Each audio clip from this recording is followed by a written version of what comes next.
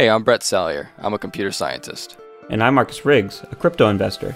We're just two friends seeking to learn a little more about the crypto space every week and share our discoveries with you. Join us each week as we go through the evolving world of crypto and discuss everything from Bitcoin, NFTs, blockchain technology, mining, and a whole lot more. We are the Crypto Bros. Welcome back, guys, to the second episode of the Crypto Bros podcast. I am Marcus. This is Brett. Today we are going to be discussing blockchain technology. We're going to try and discuss as much of the technology as possible. We're going to try and cover as many different bases of the technology that we can. And we really wanted to start off, before we get into the topics, with basically a brief overview of the blockchain technology, just so you can get an overall kind of definition and explanation of what it is. So Brett's going to give that to us. Right. So what you're going to expect from this podcast is hopefully a pretty digestible breakdown of the entire blockchain, at least how it's implemented from a Bitcoin perspective. Some other blockchains do it a little bit differently, but essentially we're going to be talking about the blockchain, which is a network designed to handle cryptocurrency transactions such as payments to and from other users on the network, as well as NFT purchases. The blockchain is a series of blocks that are linked together to form a chain. The chain is immutable, which means it can't be changed. It's a public ledger of all transactions that have happened on the network. There are many different types of blockchains, but the two biggest are the ones that are Bitcoin and Ethereum. The main advantage to using a blockchain rather than the traditional banking system we're used to is that it's decentralized, meaning the transactions are facilitated by many computers or nodes across the world, rather than transactions going through a handful of large corporate banks. Inherent to the blockchain network is a trustless system, which means you don't have to trust that your funds will get from point A to point B. It will happen automatically. It'll just get there, and with almost no chance of fraud, unlike traditional banks, which usually kind of expect some degree of fraud in their transaction process. All your transactions are secure and anonymous, and today we're going to be discussing in detail how this entire system works. Right, so today, when we were thinking about prepping for the podcast, thinking about our approach, because this is a little bit of a daunting topic and it can get really complicated really quickly, and we don't want it to get complicated. We want it to be informative and it to be digestible. So we kind of settled on the best way to go about this is Brett's going to ask me some questions about blockchain, hopefully the same questions that you guys would have, and I'm going to ask Brett about some blockchain questions, and we're going to basically go back and forth throughout the episode, and hopefully that these questions answer a lot of the questions that you may have going into it, or maybe if you develop a question during the podcast, eventually it gets answered or it was previously answered earlier. So we're also kind of all over the place talking about the history of Bitcoin on the last episode, and hopefully some of those questions that you had coming out of that episode are clarified here. Yes. So I think Brett's going to start us off. He's going to ask me a handful of questions, and then I'm going to turn it on him and ask him some different questions on some different topics related to blockchain. Right. So one of the foundational building blocks, pun intended, for the Bitcoin blockchain network is a block. So I'm gonna ask Mark, because I don't know a ton about blocks. This was his research topic. So I guess we'll just start with the basics. What is a block? So a block, simply put, is a way of combining transactions that are compiled and recorded into a group for miners to check and audit. So this means all the transactions that somebody, so like if I was going to send my friend money, that transaction would get put into this block.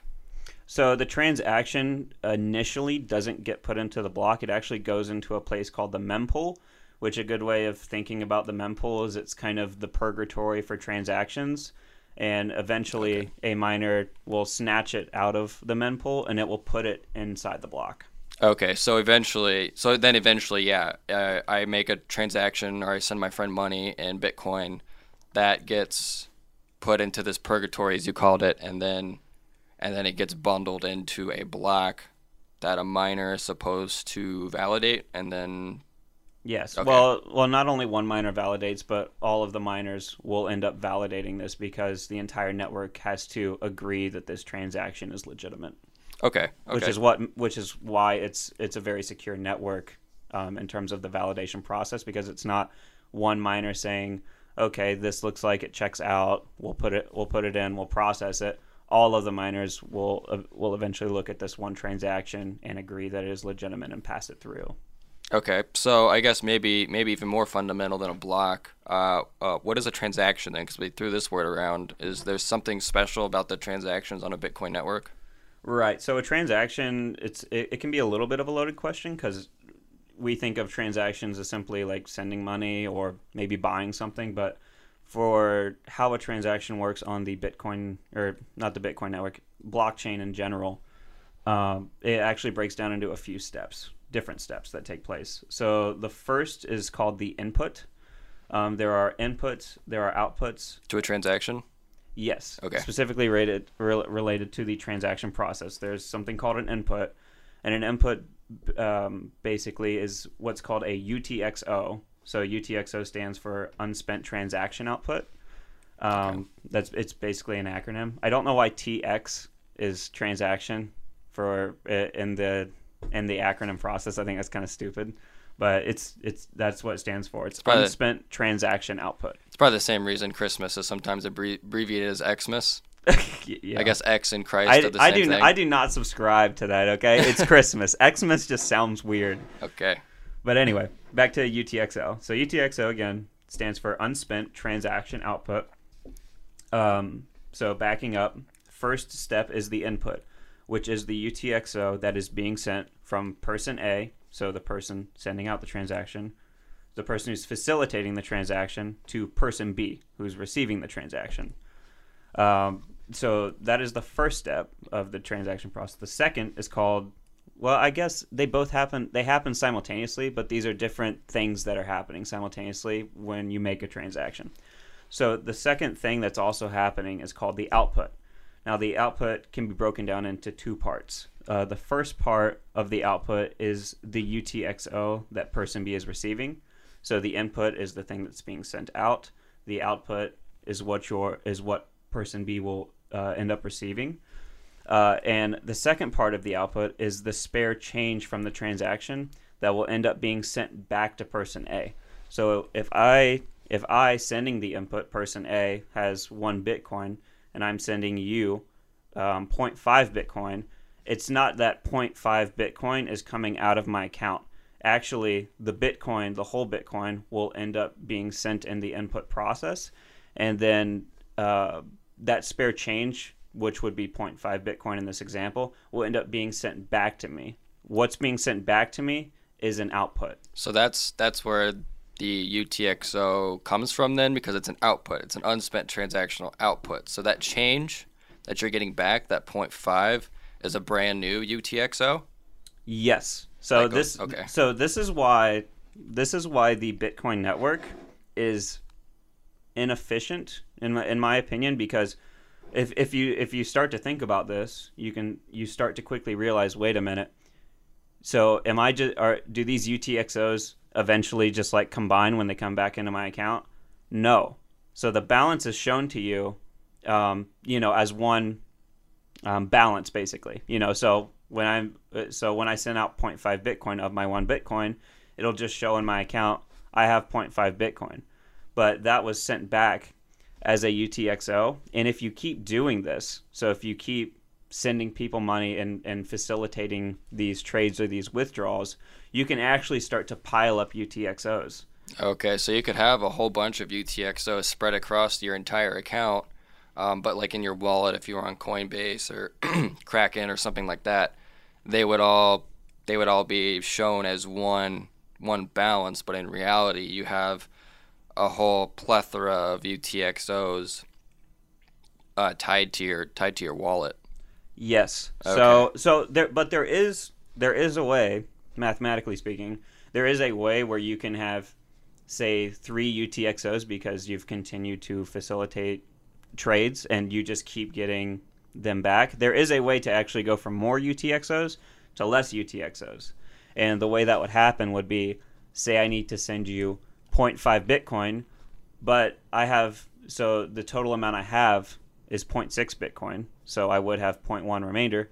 but that 0.6 Bitcoin that I have is made up of 3 UTXOs, and each one is 0.2 Bitcoin, 0.2 Bitcoin, 0.2 Bitcoin.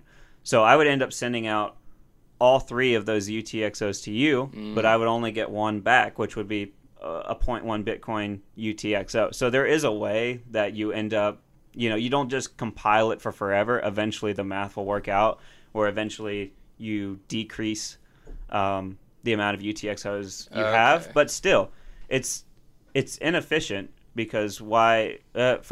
My first question when I was researching this was, first of all, how is it efficient that I have to send out basically my balance in the first place? That seems like it. The more you think about UTXOs, the more you realize it's adding steps to the process that are just unnecessary, and they make it inefficient. And they also, because there's these different aspects that the blockchain is needing to facilitate, it adds unnecessary pressure on the network, which is, I think, one of the many reasons why Bitcoin is seen as inefficient compared to other types of blockchains like Ethereum. So it's sort of like then having a whole bunch of quarters as change, and if you need to send someone, $5, you clearly don't have a $5 bill. You only have quarters, so you have to sum up all your quarters to equate to that $5 that you need, and then all those quarters get used up. Like you were saying, it kind of these are the UTXOs in this example. All those quarters that you were using get used up, and then you have however many quarters you have left over. I don't know. Right. No, that's exactly right. So the way to think about it is the way to think about UTXOs is if you have $10, say, in your wallet, and your wallet represents basically a crypto wallet.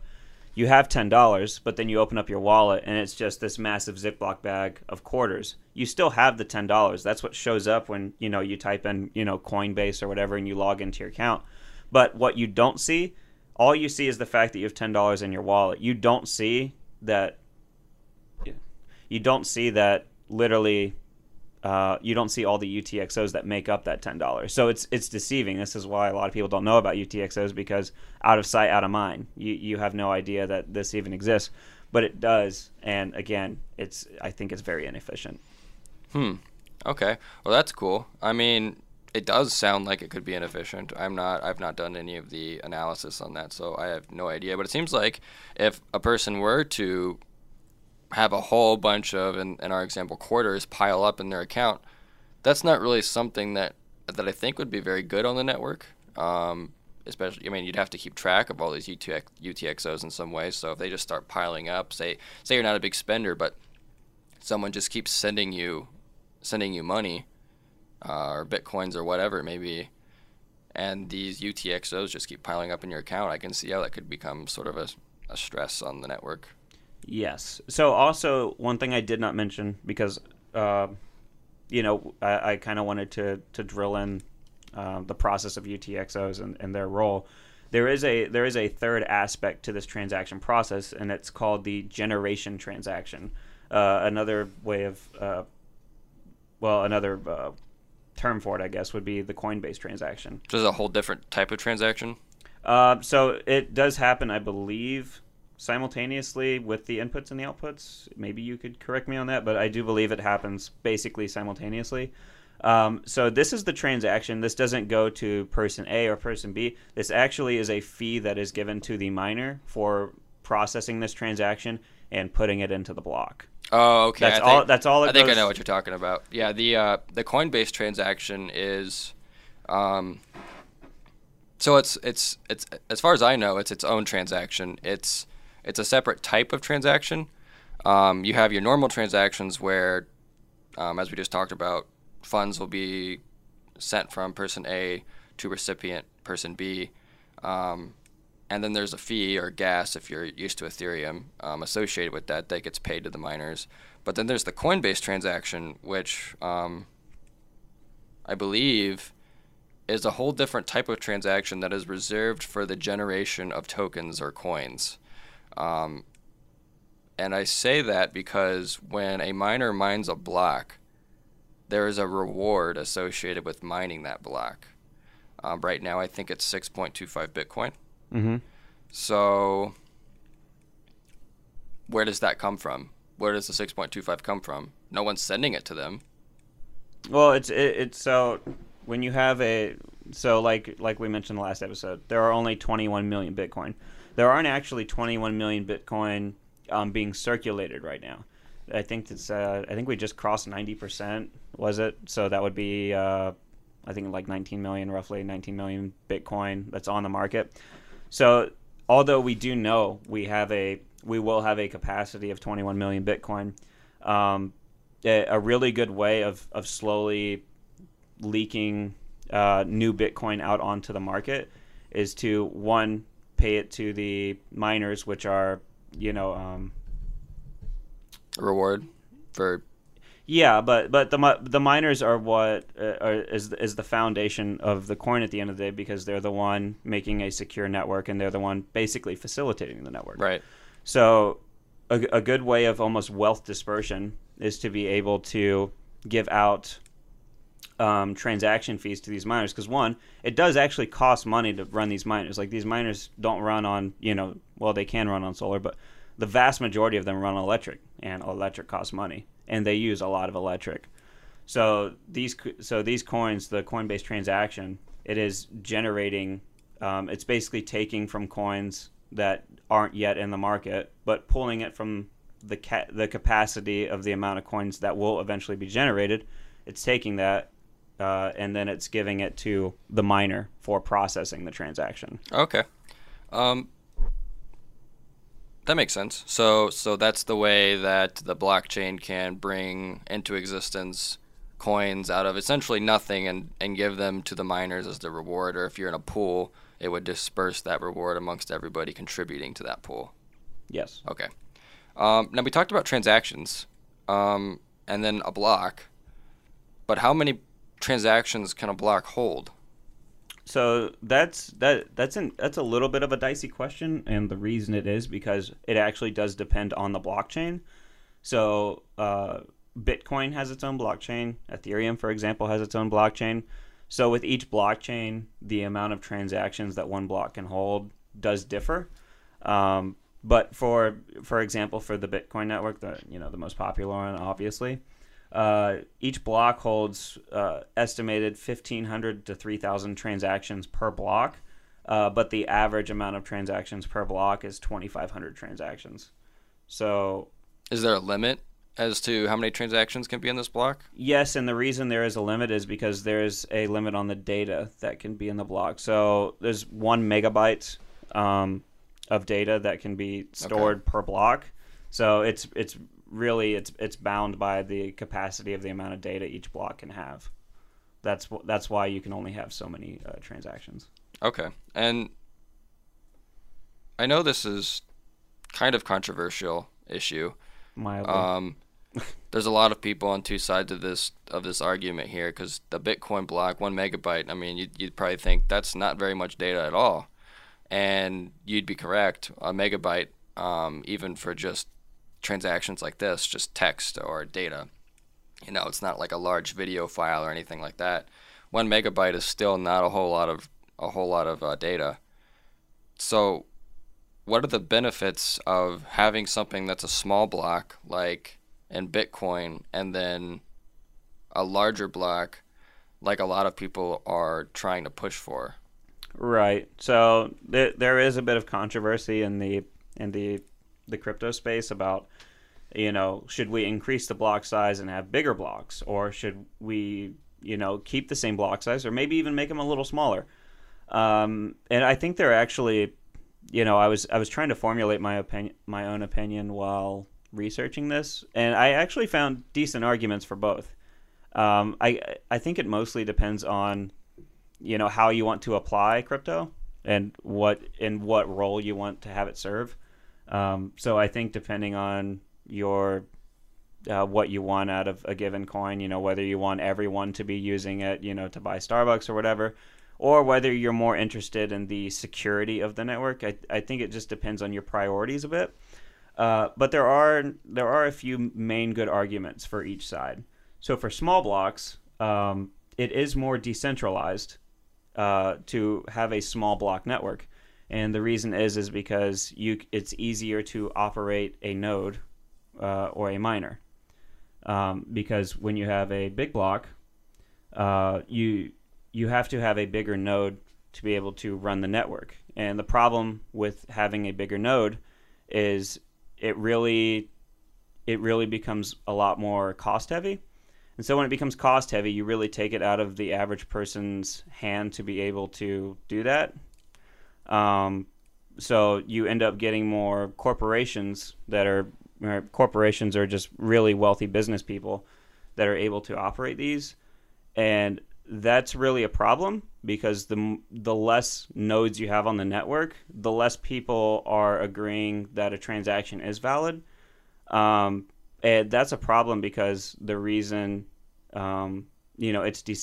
crypto in general is decentralized and secure is because you have a lot of people looking at the same thing.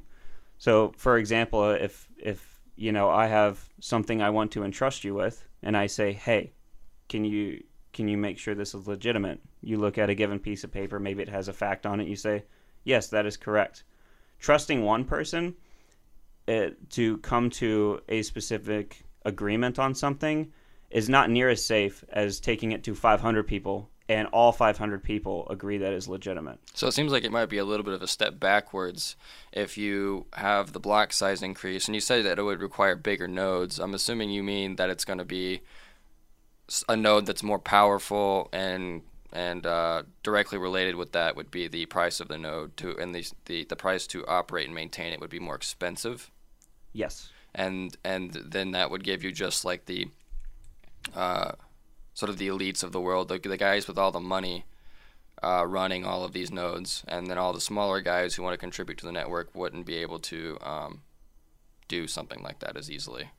Correct. And that kind of completely defeats the purpose of like crypto. The reason people love crypto is because they love the fact that it is everyday common people that are securing the network. And we talked about this a little bit last episode, but one of the big draws for crypto is the fact that you have a network of nodes, and they all can confirm that something is true, but your personal information about the transaction is not able to be seen. So there is some metadata, which we'll get into it a little later. There is some basic data about each block that is public information, which is nice because that's another form of security. It doesn't reveal any personal information of the transactions themselves, or like your key or anything like that. Obviously, it wouldn't. That would defeat the whole purpose of security. But yeah, so that would be one argument for small blocks, and actually, that's an argument that the more I researched, I actually came to agree with. I do prioritize security of the network over block size, because like crypto, no one cares about crypto or finds any value in crypto if it is less secure. That is literally one of the top 3 reasons people love crypto and people trust the wallets they have, is because it's extremely secure. You could make an easy argument that it's even more secure than the banking system because of the technology. But another argument you could say for small blocks is that by the time you get to a block size big enough to support every consumer transaction, so this would be the argument that, hey, I want Susie to pay for her latte with Bitcoin. Someone that wants to turn Bitcoin into an everyday user item, turn it into a real currency used that could actually rival, something like fiat currency. By the time you would get to a block size big enough to where you would achieve that goal, you have so few nodes on the network that is able to process block sizes that big. If you really wanted to increase the block size to, as much as humanly possible, you'd have so few nodes that would be able to process these transactions and legitimize them on the network that you would pose a serious security risk to the blockchain and to the decentralization of the chain in general. Right, because like one of the main complaints about crypto in general is the transaction speed. I think the average transaction speed for Visa and MasterCard was 15,000 transactions per second? I read 3,000. 3,000? Yeah. Well, I mean, either way, that's a heck of a lot more than Bitcoin, which is right now. 4.6 transactions on average per second. Okay. Yeah, that's just a little bit more. That's just it's a little bit more. Just a little bit. So, is this something that Big Block solves? So potentially. Big blocks don't. Big blocks can't solve this main gripe that small block advocates have, which is the security problem. Mm-hmm. So there is a different solution, a solution that Ethereum has decided to take upon itself with a crypto called Polygon. And basically this solution we want to fit more transactions. We want lower gas fees, which are transaction fees for the miners. We want lower gas fees. But we don't want to increase the block size at the expense of the security of the network. So what is that solution? The solution is called a layer 2 network, or second layer. Well, honestly, I would say you're probably more qualified to talk about second layer, because I know the basics of it, but I don't know if I could properly explain it. But second layer is basically, I would say it's the happy medium between the priorities that small block people have and also the priorities that big block people have. Because big block people, at the end of the day, their main argument for big blocks is we want to make this an everyday currency for everything. We want to make this, we want to truly take this past the investor and into the consumer. So what I know about Layer 2, and I'm by no means any expert in it, I still have a lot of research that I can do and learn more about them. But as you mentioned, Polygon is an example of one of these Layer 2 solutions. And the main goal, as far as I know, is that they aim to increase the transaction speed of the network that they're on top of. So in Polygon's case, they sit on top of the Ethereum network.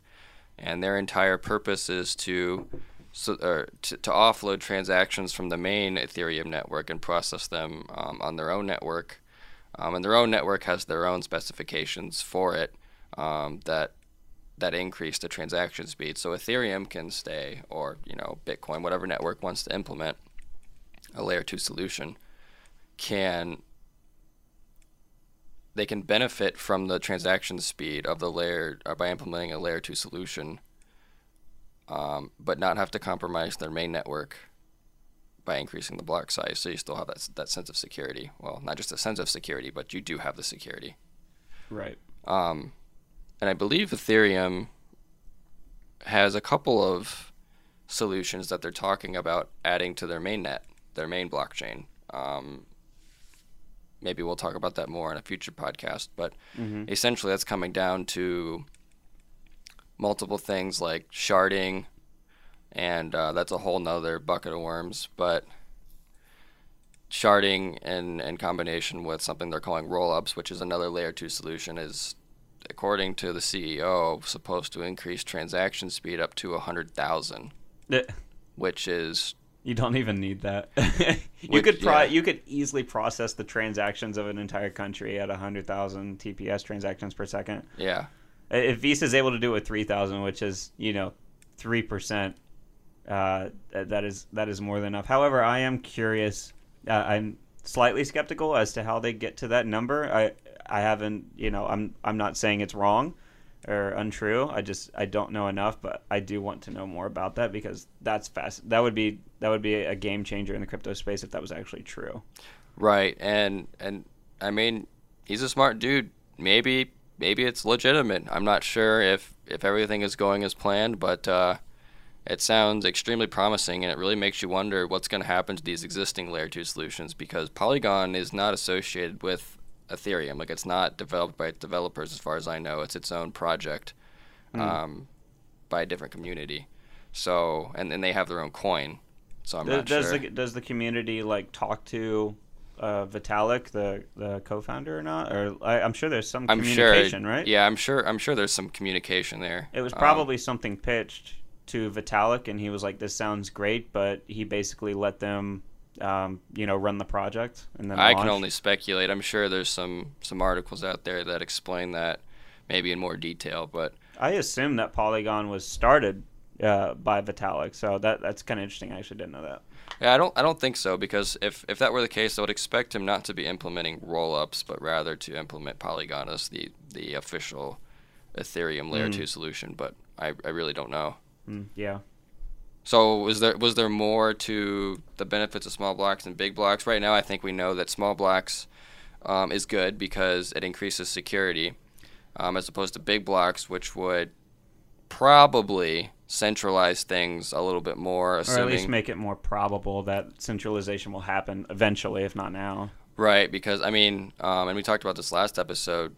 It seemed like Satoshi Nakamoto was sort of under the impression that Moore's law would take effect, and that the cost of hardware requiring us to, or giving us the ability to run these very large nodes,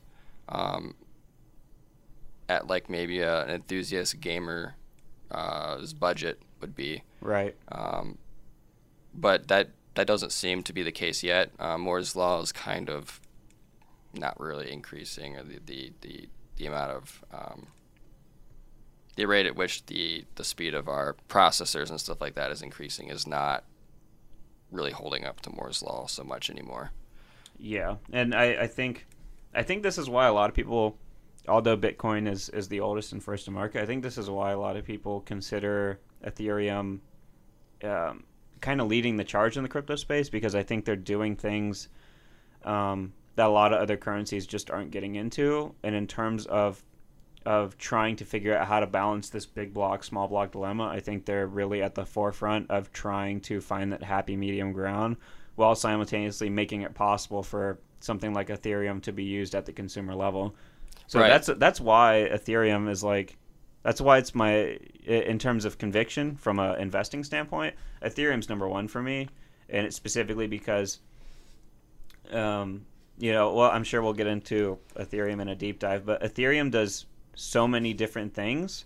But not only is it doing a lot of different things like NFTs, smart contracts, things of that nature, but at the same time, it's also pushing the envelope continually on this dilemma of the big block, small block situation, where it's maximizing decentralization, but also at the same time, it's creating solutions where TPS is going to be maximal. I mean, 100,000 is just ridiculous. It's making it viable as an actual currency. It's just right now it's centralized, but Yeah. I mean, the gas fees for Ethereum are outrageous, and that's because there's so much, like, the network's getting congested. And it's mostly by the NFT space. Yeah, if you have like a game or something like that are making or increasing their transactions on the Ethereum network and stuff like that, it's going to cause congestion. Demand for space on the block is going to go up.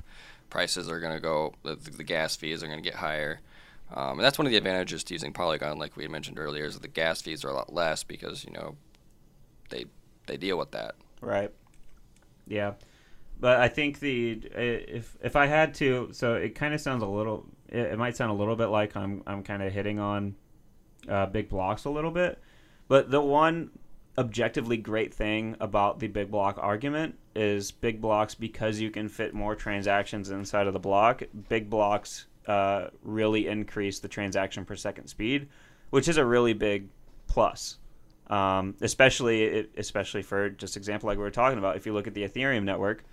And you look at the gas fees that are really high right now and have been really high for a while, something like Big Block would definitely make it much more viable to alleviate that congestion. So that is a really good argument for Big Block. That's true. I mean, there's no point in having a currency if you're not even going to be able to use it as one.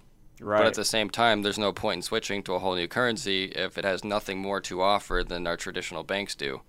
Exactly. So it's a matter of finding that sweet spot where you can maximize both the security and the speed and the low transaction. It's just a matter of time. I mean, we're going to get there. It's just a matter of time. I think so, but I think that the reason there's such a passion behind there's a quite a big community behind Ethereum is because Ethereum, it at least appears, is trying a lot harder than some of these other cryptos are at solving these, I would argue, the biggest problems in the crypto space, the biggest bottlenecks. And I think Ethereum is really trying to address it head on, which this really wasn't necessarily an Ethereum podcast, but I mean, I do love Ethereum, and not only that though, but it's a lot of as we continue talking about blockchain technology, you'll realize a couple potential problems or current problems, bottlenecks with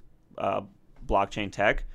Ethereum's really actually starting to find solutions to these, so it's really interesting to see. So we talk about blockchain, but we're talking about blockchain in the context of 2022. Imagine, listening back to this podcast 3-4 years from now and seeing all the things Ethereum is going to be able to do. We may eventually be laughing at, these problems we're talking about because they may become, outdated or, a pastime. Right. So we got a little bit off track there. We were talking about blocks and kind of went off on how great Ethereum is and how high their gas fees I can't help it. But we have all these blocks. We've gotten to this point where we've talked about transactions. We've talked about blocks. We've talked about that transactions go into blocks. I'm sure that there has to be a reason or a need to be able to identify these blocks on the chain. So how do you do that? So how do you tell one block apart from another on the chain? Rephrase the question. I don't really understand it. So if you have block A and then block B and then block C, right, and they're all chained together, how do you tell what block A is and then what block B is and block C is? Is there some sort of ID that's associated with these blocks that people need to know? Oh, you're asking about the header. Well, yeah, the header, but what's in the header basically? Like, yeah. So you're basically asking about the hash that basically connects the blocks. Yeah, the block hash, yeah. Okay, so there's something called actually, let me find my notes real quick here so I'm not talking out of my butt. I actually had a couple key notes on headers that I did want to talk about. So for those that don't know, a header is not something specific to blockchain. It's used all throughout computer science. It's basically a way of describing something on the computer. So if that be a file, it might be a web page or something like that. It's a lot of times metadata associated with what that object is. So if it's a HTML file, it could give you things like the creator of the web page, the name of the web page, the version of HTML, or something like that.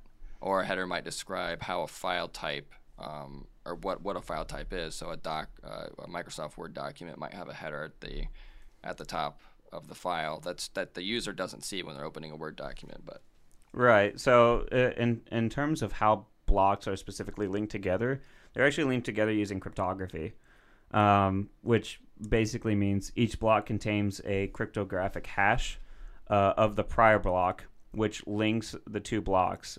You can trace this link all the way back to the first block, which is called the Genesis block, which I think every block on each blockchain, the first block is called the Genesis block. It's just a way of saying, hey, that's the first one. It's the beginning, yep. Yeah. I thought I was going to ask you about blocks connected together, but you had to pull a whammy on me there, didn't you? Hey, I mean, I could talk about how the blocks chain. Yeah, that's okay. That's okay. I see you throwing me curveballs, man. You throwing me curveballs. It's okay. That's okay. I forgive you. Do you have any more questions for me? Can you explain what a block hash is? Not as good as you can, if you want me to be honest. Okay, so a block hash, at least as far as I know, we talked about, or briefly, the header and how it contains things about the block. So there's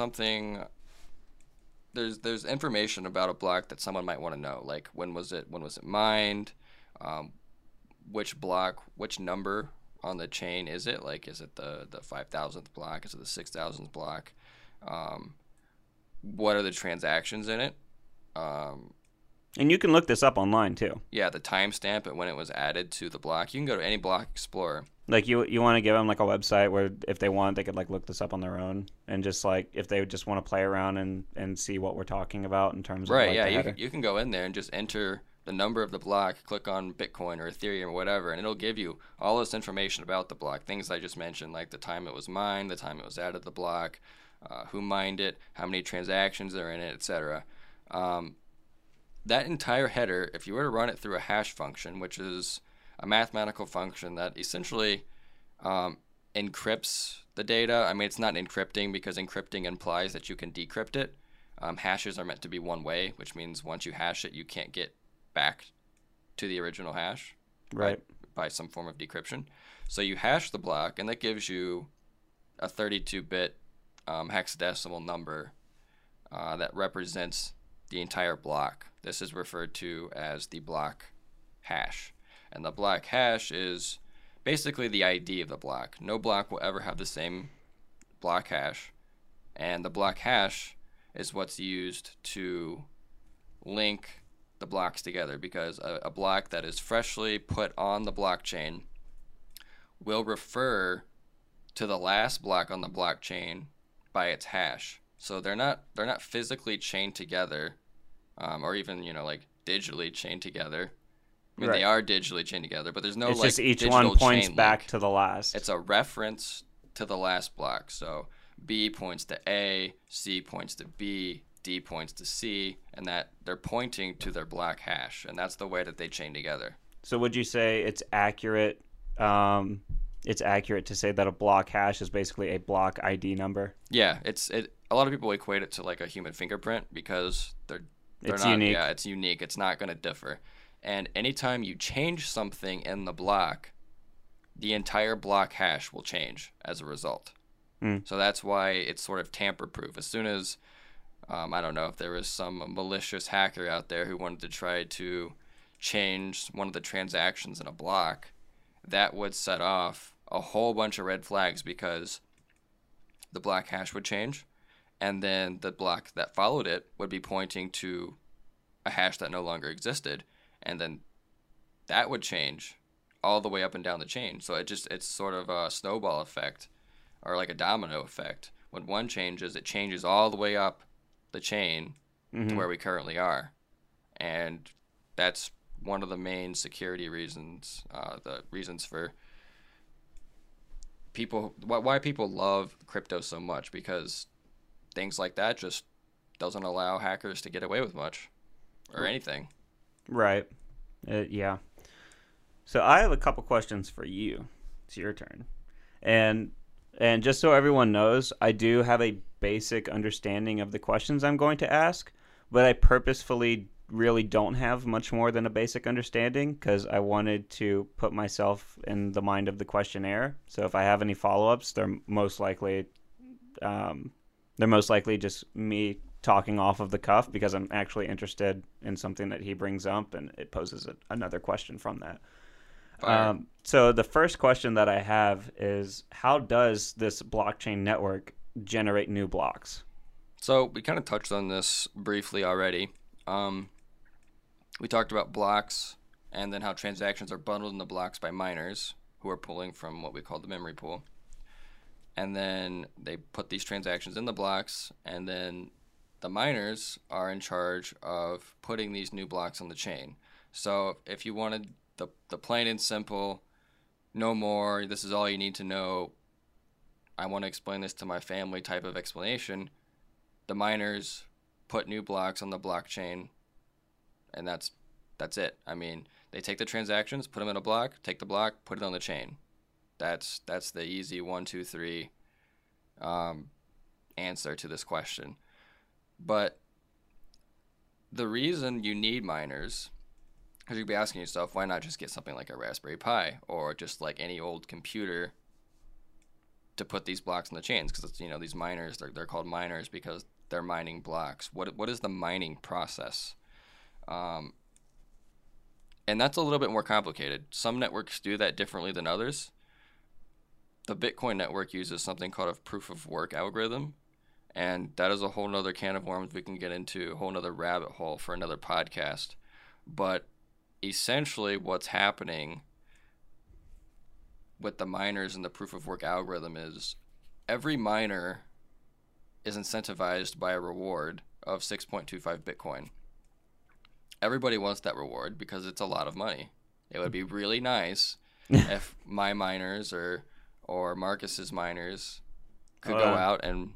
I gotta do some quick math on how much that is. 6.25 times whatever new monthly low Bitcoin So is at? so the current reward for successfully mining a block of Bitcoin at current prices, obviously, is $253,125. Right. So, it'd be pretty nice if you had a miner It's a good day at the office. mine a block and then you go out and buy a house. Like that'd Ta-da. be pretty cash money. Yeah. Unfortunately, it's not as easy as that. This proof of work algorithm is kind of brutal. It forces competition between every miner on the blockchain network to compete for this reward. And essentially, it's a lot of people say it's a cryptographic puzzle. I mean, it is, and that's what I'm going to refer to it for this question, because the actual algorithm, what it goes into, is much more complicated. But basically, the first person to finish this puzzle gets the reward, because every miner on the network, like we had mentioned, is putting together their own block of transactions. So it's not just one miner who picks up transactions and bundles them into a block. Or rather, they're not all working on this one block. They're not all working on the same block. They have their own. Every miner is pulling from the memory pool of transactions and putting them into their block. One miner's block might look different than another's because they pulled different transactions. If those two blocks have the same transactions in them, that would result in some form of double spending, which is something that we can't have. You can't have like a transaction that takes money from me and gives it to Marcus, and then another miner picks up the same transaction, and then they both go on the chain. That wouldn't be good. I'd be getting robbed, Right. quite frankly, and I don't want that. Yeah. And so what has to happen is they have to compete for who gets to put their version of their block on the chain. And that's this proof of work algorithm. They solve this cryptographic puzzle, and the first person to do it says, hey, I've got the answer. All you other miners, check this out. They'll all say, yep, looks good. Once that happens, the miner who mined the block and the rest of the miners came into a consensus that says, yes, this is good, puts his block on the blockchain. And after that, they all start over. They pull more transactions, they put them in their blocks, they all start crunching numbers, and they compete again.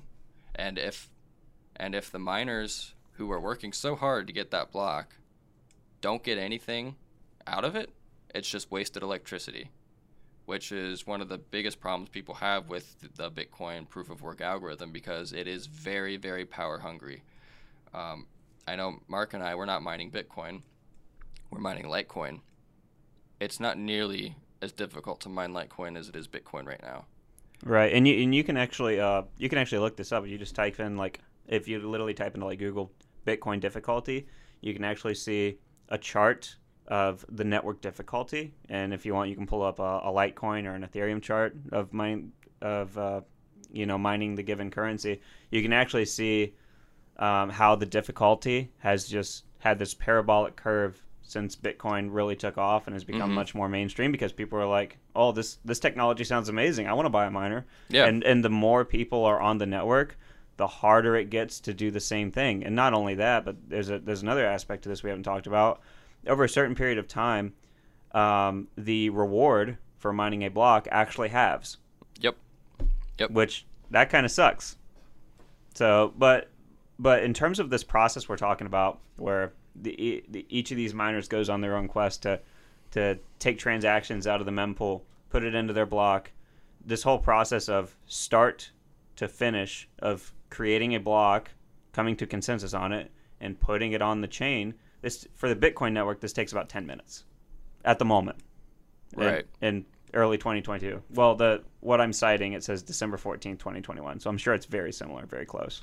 Right. And a lot of people have a problem with this because it incentivizes people to spend tons of electricity. I mean, me and Mark are probably operating roughly 30-something miners, ASIC miners.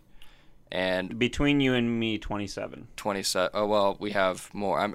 Our total electricity consumption was like almost 20,000 kilowatt hours for a month. Yeah. Imagine the like entire planet not an entire planet of people, but everybody who was mining Bitcoin, all of that added up together, and most of that electricity is basically doing nothing, because if they don't get the reward, it's wasted electricity. But this is why people join mining pools, and we'll talk about that in a second, but it sort of mitigates the risk of not finding a block a little bit more, so you're still making money. Right. So just for reference of how power hungry crypto mining is, there's a source cited. It's by Business Insider in September of 2021, so about 3 months ago or 4 months ago. About 0.5%, so 1/200th of all of the world's power goes to mining crypto. That's how power hungry it is. Yeah, that's insane. It doesn't. But if you're a crypto miner, you're like, yeah, it sounds about right, because you realize how expensive it is, how big of an electricity bill, and how power hungry these suckers are. I mean, the miner we use, it's called Antminer L3 Plus. Just out of the box default takes 800 watts. Yeah, that's a big boy. You can overclock that too. Yeah, which mine are. That's not they're the like only one. They're closer to like 925, 950 watts, which is insane. Yep. Yeah. So that answers that. I do have another question. My question, so this is a bit of a personal question for me, because I was actually thinking about this quite a lot this week as we kind of go through some of the, you could argue, inefficiencies of the Bitcoin blockchain. Question I have is, so say you're the founder of Bitcoin, you're in charge, right? What would be some of the things that you would seek to improve about the Bitcoin network specifically? What are the things that you think are problems, and what possibly could be your solutions? So I am a computer scientist. I do some programming. He's really smart, guys, in case you didn't know. Well, there's a lot of people smarter than me, and pretty much everybody who is working on Bitcoin right now That's what smart people say, by the way. is probably smarter than me. There's a lot of things that I don't know about, a lot of internal things that I can't know about Bitcoin right now. There were some solutions like SegWit that were implemented to sort of deal with the small block problem and increase transaction speed a little bit. Could you get into SegWit a little bit? I honestly can't. I don't know. I know because I haven't heard about it. I didn't know if there was some quick explanation you had for the solution. I've come across it a couple times. I know it was basically an update that was pushed to the blockchain. A soft fork, which we'll get in. Don't worry. It's essentially a way of increasing the block size by a little bit by offloading some data. Is it a protocol? It's not so much a protocol. It's just a different way. It's just a different way of doing things. Like it frees up space in the block by offloading some data, so that it frees up some more room. Essentially, I mean that's the really dumbed down version. I need to do some more research into it. Do you know if it would require a fork? No. I mean it's already implemented. Oh, okay. Yeah, okay. It's already implemented. It's ready to go, and it did help things some. But I mean things like that I would never have thought to do. So it sounds like you're saying that although the problems may be somewhat clear to us, the solutions are immensely complicated. So it's really impossible to just out of the box be like, oh, that should change, and you can change it with a flick of the wrist like this. It's like that is not. This is an extremely complex technology when you really get down to the bones of it. So the solutions are probably going to be even more complicated. Right, and a lot of the solutions that I would propose would probably be pretty naive, or even the issues that I'm not even aware of. Like I don't even know of all the issues that's maybe plagues the Bitcoin blockchain. One of the most obvious ones is the ones we've already talked about, which is the fact that its transaction speed is like 5. Yeah. And on a good day. Yeah, that's not going to be sustainable as a large cryptocurrency that everybody can use whenever they want. Right. I mean, they could use it whenever they want, but they might be waiting a while. And a naive solution might just say, hey, let's increase the block size. And it's naive because there's some problems that come with that, and notably, when we've already talked about this, the decentralization problem. I'm not, like I said, an expert in this. That is a problem that I think needs to be addressed. I do not have a solution to it, but I Yeah. would love. I would. I'd love to get someone, possibly. I mean, I don't know where we'd find them, but possibly some form of an expert of blockchain on the podcast. That would be really interesting to address this. Like, hey, it seems like they're doing a lot better over here in Ethereum, although the gas fees are high. They at least say that there are going to be solutions in the future for this. But it seems like Bitcoin blockchain in terms of solutions is a bit stagnant, or just it isn't concerned with it. So, it would be interesting to have that conversation with someone that's a little more knowledgeable than we are. Right, and it's pretty good when you can say that your chain has never been hacked. Like the Ethereum chain and the Bitcoin chain have never been hacked. I mean, you might have wallets that have been hacked, but that's a user error. Like Right. that's a user problem. The actual blockchains themselves have been subject. I mean, there might have been attempts, but none of them have succeeded. As far as last I checked, unless Yeah. something happened like last night or in the last couple of months, and I didn't see the article. And if you combine the years they've been up, Ethereum was what, 2013, 2015? It went up 2013, I think, right? I have to double check that. Anyway, for Bitcoin, it launched in early 2009. It's early 2022. That's 13 years for a technology is a prominent technology. It's a very long time to go without being hacked, especially when it would be extremely lucrative to be hacked. Yeah, Ethereum was out in 2015, so. Yeah, so you take we'll say 7 years for a round number. 7 years plus 13. That's 20 years combined of these two chains being up. Not a single hack, which just goes to show how secure blockchain technology is. Right, and I mean, that's pretty good. I'm sure there's problems, and we've discussed one, but I don't have any major. I dare not provide any solutions. Yeah. So, just so people get a basic understanding, could you give a quick summary or definition of what a crypto miner is? Yeah, so we talked about this roughly already. A crypto miner is a special type of node that operates on the blockchain network. We're talking about Bitcoin, so Bitcoin's blockchain. Miners really only exist on a proof of work blockchain. They're more usually referenced as nodes in proof of stake, which is what Ethereum is moving to. But for our example, we're going to talk about it as it relates to a proof of work crypto miner on the Bitcoin blockchain. A crypto miner is a special type of node that runs on the Bitcoin network. Its primary job is to take transactions that are currently waiting in what Marcus referred to as the purgatory or the memory pool, and bundle them into like bundles that they then stick into a block. It's the miner's job to make sure that the transactions are valid. So, this person has enough money to send this person, blah, blah, blah. And then they start working on making sure that their block is the one that gets put on the chain. Any of the transactions that they tried to bundle or looked at bundling into their block are simply discarded. And the miners are incentivized to pick up the transactions with the highest fees associated with them.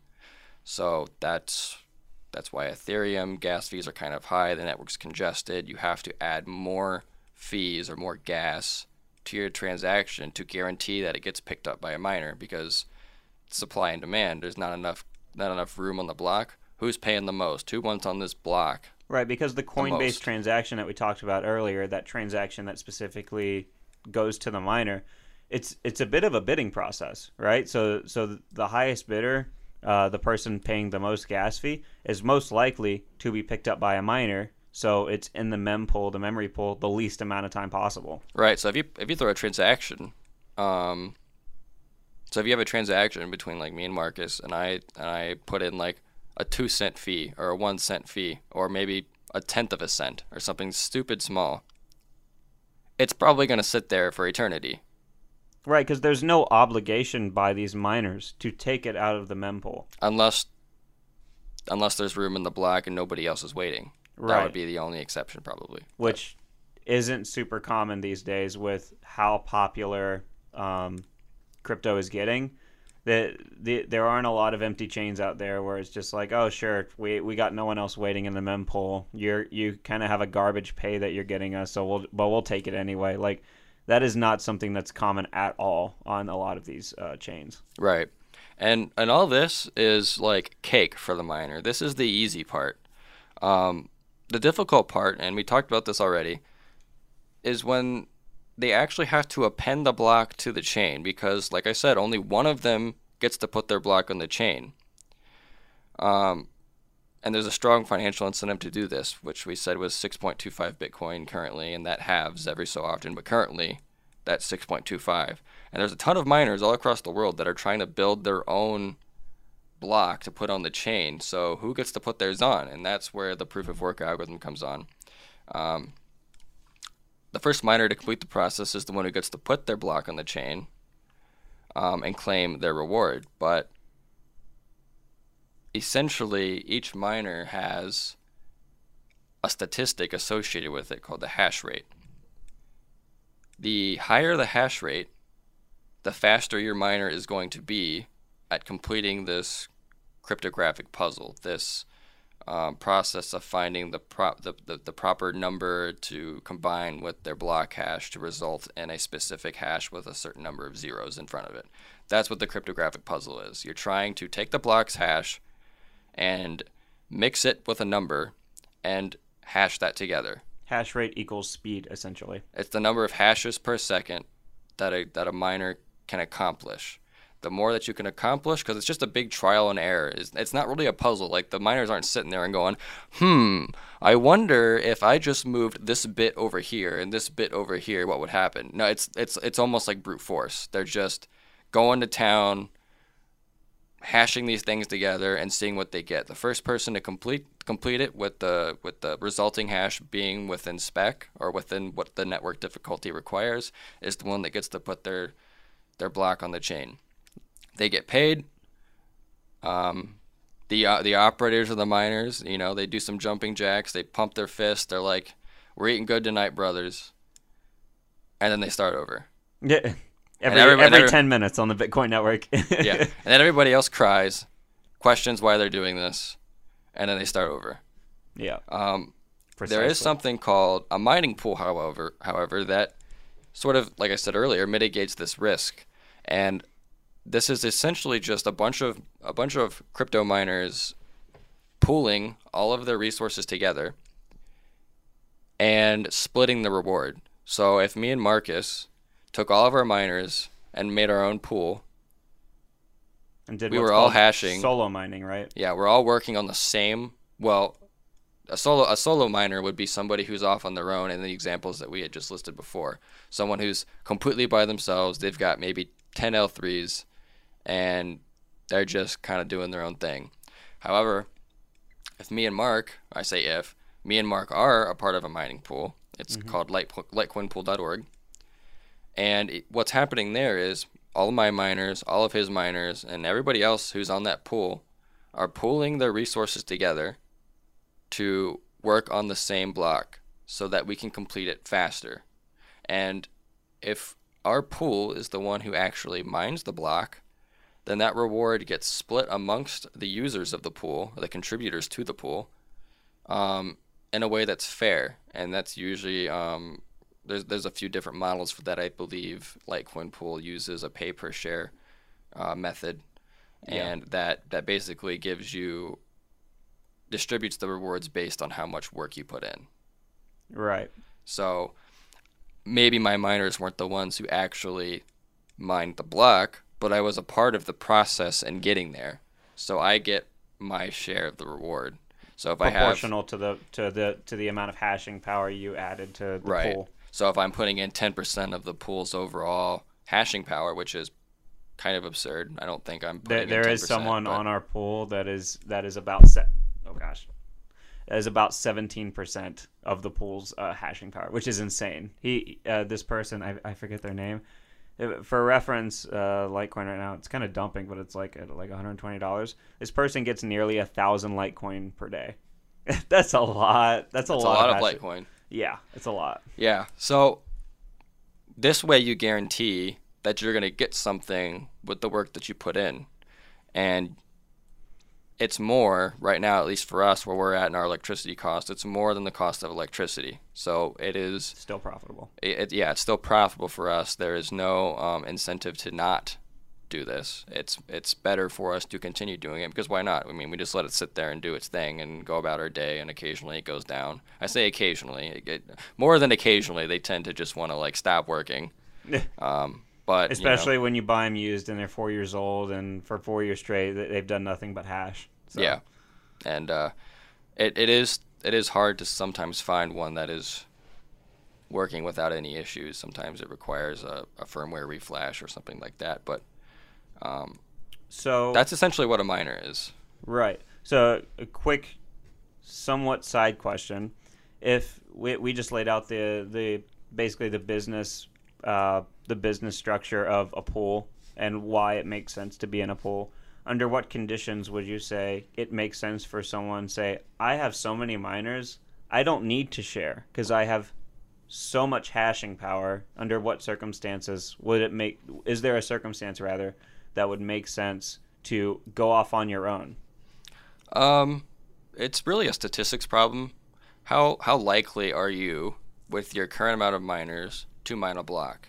I don't know what that equation is off the top of my head. They're out there. I mean, you can go type it in. I mean, even litecoinpool.org has a calculator that will calculate the probability of you finding a block in a week or a month or a year, based on your hashing power. I assume once that gets to a point where your chances of finding a block every, I don't know, week is extremely likely, and it's the amount of money you get from the reward, or rewards, or maybe you mine more than one block a week, is more than you'd get if you were in a pool. That's where I draw the line. Right. There's a crossover point where it's like I'm making less money being in a pool than I am just basically forming my own pool within my own miners. Right, and it needs to be where you're consistently and reliably mining blocks by yourself, and you don't have to split the reward, so you get the whole thing. And it would be more than what you'd be making if you were in a pool sharing the reward with other people. And you would have to have a lot of miners. Like, let me tell you, you're going to need a lot of miners to be able to do that, which is why the majority of people are in a mining pool. The kind of crossover point, you have to basically have your own crypto mining farm, where this is basically an enterprise for you. Like, let me see. I'm going to type in, because we're using Litecoin and the difficulty is a little bit different, but at 504 mega hashes for an L3 unit like we use, the probability of finding a block in a year is 25%. So imagine going an entire year and only having a 25% chance. So there's a 75% chance you will not find a block.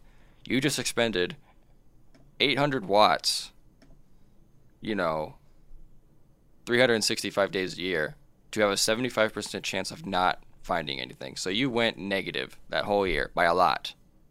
You're going to spend $116. Sorry. No, I got the math right here. It's I was doing it while you're talking. So you would expend over the course of a year $688.44 for a 25% chance of getting the block's reward. That I don't like those chances. In 1 year. An entire year. Yeah, it's not worth it. I mean, I don't actually know what the Litecoin reward is. However, if you're in a pool, currently in litecoinpool.org at the current pay per share rate of 305%, 10 cents and electricity per kilowatt hour at $127 in Litecoin, you would be making in 30 days a net profit of $58.43. That's pretty good. $58 doing absolutely nothing. But more importantly, it's guaranteed. It's guaranteed. That's a big disclaimer. Well, it might change. Right now it's $58, but if Litecoin were to drop to $2 tomorrow, then obviously you wouldn't be making money. But right. So if you were, say you hit that, say over the course of a year, Eureka, the 25% came true, you found a block, or you mined a block rather, of Litecoin. The reward for Litecoin currently per block is 12.5 Litecoin. So at current prices, that's $1,587.50. So if you're really gutsy and you're feeling really lucky, you could, at a 25% chance, mine Litecoin for an entire year. Maybe just maybe, you could almost, you'd about 2.5x your electric. But it's a 25% chance. And It's not worth it. You would much rather take the guaranteed money, which is why pretty much 99.9% of people go to a pool, they share the rewards, they like the guaranteed money. And believe me, you want all the guaranteed money you can get in the crypto space because the prices of the coins aren't guaranteed. They fluctuate quite a lot. They've gone up exponentially with the popularity, really mostly of blockchain technology over the last decade. But the prices of the coin, it fluctuates a lot. So if you can get a guaranteed way of getting a payout for, spending electricity mining, like, you'll take the guarantee. So it just makes sense for pretty much everybody to be in a pool. To join a pool, unless you're like Donald Trump or something, and you've just got like millions of dollars to throw into miners. A small loan of $1 million. Yeah, a small loan of $1 million. Small loan of $1 million goes a long way in mining. It would, yeah. Yeah, you probably would be solo mining with $1 million of mining equipment at that point. You would probably be off on your own. You're not going to be in a pool. There's a good chance. There's a decent chance. There's a decent chance. Yeah. Yeah. So on the topic of blockchain security, the thing that makes crypto so deadly, one of the many things that makes crypto so deadly to the current banking system is that it is Loctite secure, unlike centralized banks, which maybe someone even listening has had money stolen from them, or identity theft, or any of the many other ways people can make money off of you by hacking you in one form or another. That does not happen, or if it does, it's extremely rare that it happens in the crypto space. Like we said before, Ethereum, never been hacked before. Bitcoin network, never been hacked before in the combined 20 years of existence. So I think a really big question would be, why is the network so hard to hack? So the answer to this question can become sort of complicated. I'll do my best to explain this as simply as I can. Because each block has its own fingerprint, and this fingerprint is the block hash that we just talked about, and that fingerprint is associated with the block that comes after it in the chain. If someone were to tamper with the block on the chain, we mentioned this earlier, it would change that block's fingerprint, and that block's fingerprint changes. The next block's fingerprint, if the block's fingerprint changes because the next block is referencing that block's fingerprint, that block's going to notice, and that's going to propagate its way all the way up the chain. So it would not be easy to get away with this. If a hacker wanted to pull this off, he would have to change, starting from where he was on the blockchain, every block after that, so that they all matched and lined up with each other. It sounds like it's almost the equivalent of like shattering a mirror. Like, you don't just take a piece of the mirror out. If you take a piece of the mirror out, you end up shattering it completely, and it becomes something entirely different. It's just glass on the floor. Right, and it's like I said earlier, it's like a domino effect. When you tip one, the rest of them are just going to come down with it. So if he wants to fix that chain, he's got to stand all the dominoes back up in a way that everyone believes. And doing this is so incredibly infeasible, it's so unlikely that it would ever happen, because the amount of power that you'd have to have, the amount of hashing power that you'd have to would have to be more than like 51% of the entire network, which goes into this whole 51% attack thing, because the way chains are assumed to be valid is the longest one is considered to be the accurate one, or the non-tampered with one. So if some small chain on the side appears and it seems malicious, the miners are going to say, oh, well, this chain is 10 blocks shorter than the main chain. This can't be right. And nothing happens with it. But what if a miner had so much hash, or what if an operator of a mining operation had so much hashing power that he was able to mine blocks so much faster than everybody else because he has more than 50% of the hashing power, that he's able to keep mining blocks and then not telling the rest of the network about it, but just keeps adding his own chain together until he gets to a point that it outpaces the main chain. So it branched off the main chain, created its own, and then surpassed it in blocks. The rest of the miners in the network are gonna be like, oh, well, this one's longer. This must be the correct one. And at that point, the hacker could take advantage of like a double spending attack or something like that. But there's a few reasons why something like this would almost never happen.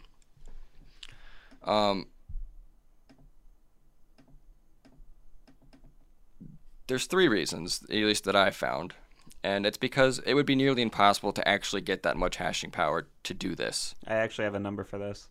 Really? So I just did the math. So a couple caveats to this math. First caveat is so this is specifically for the Litecoin network. What I did was I took the total terahashes of the network currently, which is currently 355 terahashes. I said, all right, if I take 355 terahashes and divide it by 504 megahashes, which is what our L3s can do, how many L3s would it take to get to 51%? And so I did that. I times it by a relatively low number, about $1,200 for the miner, which is decent price, all things considered. The price fluctuates with the market, so on and so forth. So the amount of money that you would need if you wanted to get 51% of the Litecoin network, the amount of money you would need if you were buying L3s to get this done, which maybe you use something else, but it's just off the cuff example.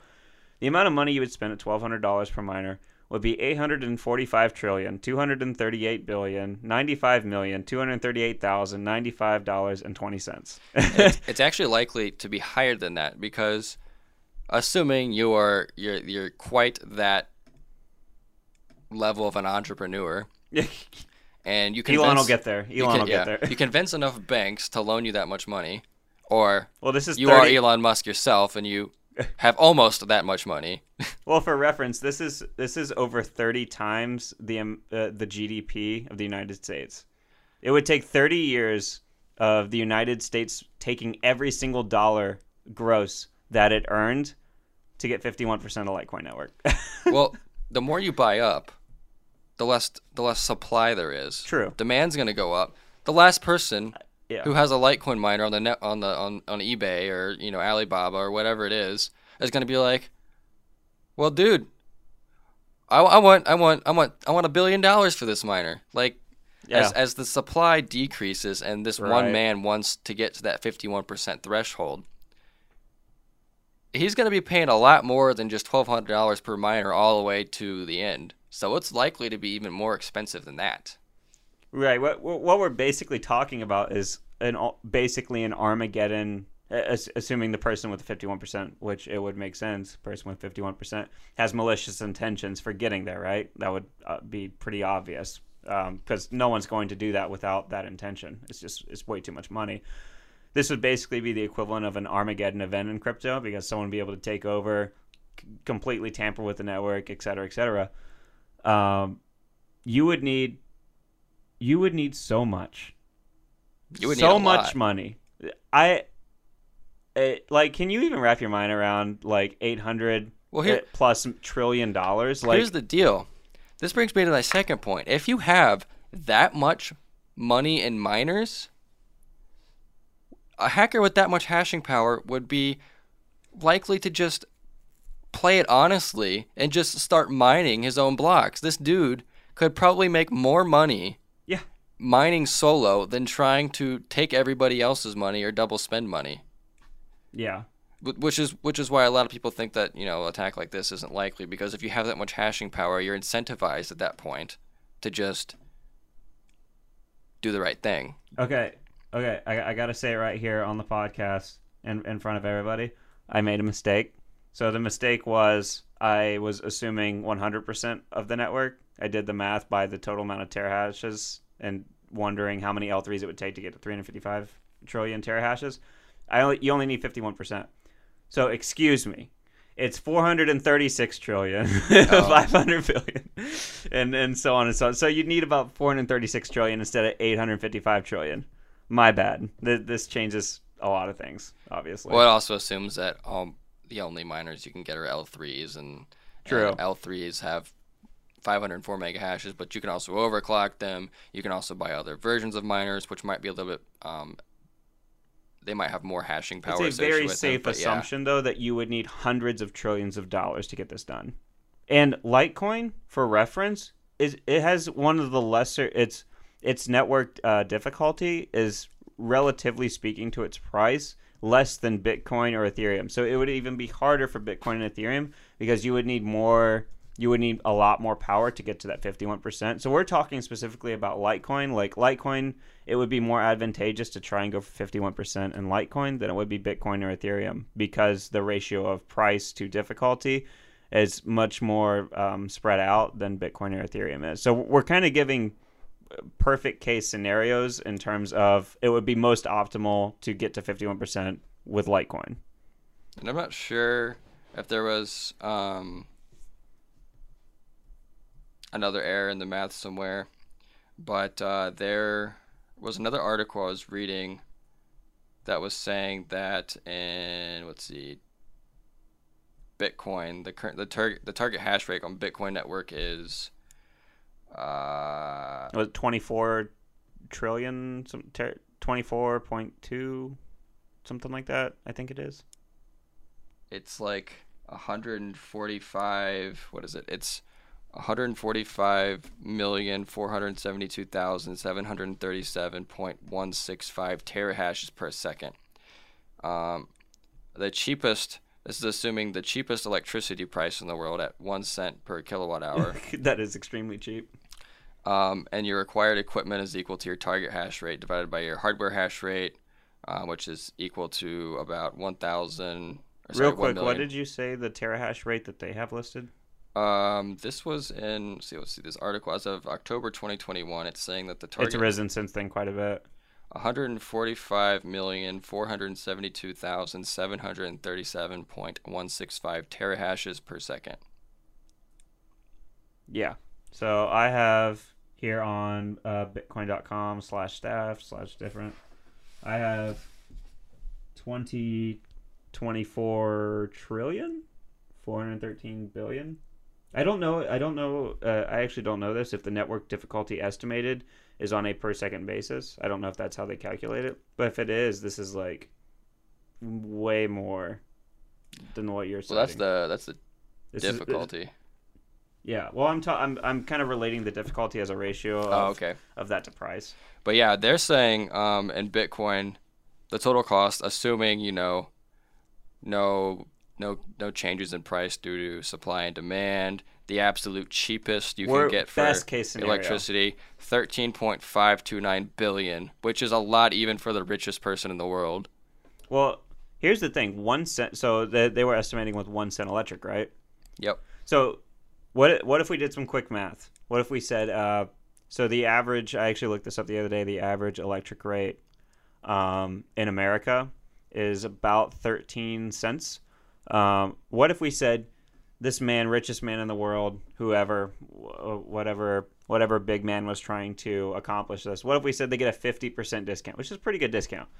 That would be 6.5 kilowatt hours per second. Or we could even go further. We'll say 5 for a round number. Five. So 5 would 5x the amount you're spending on electricity, correct? So all of a sudden this 13 billion, it goes up a lot. Yeah, I mean just an electricity cost. I mean that 13 billion was literally the dream case scenario on not one front but every possible front going into the equation. Yeah, it's no one's saying it's impossible. It is. You can literally do the math and see it is possible. But the only people who would even have a remote chance of being able to get to 51%, would have to be one of the top 5 people in the world. It would have to be. People would have to have that level of money. You'd have to have tens and tens of billions that you could just pull away, liquidate, and then use for this.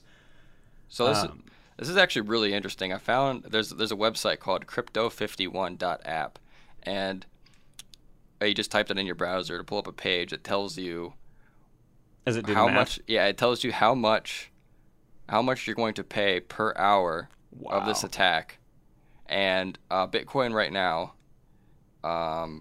is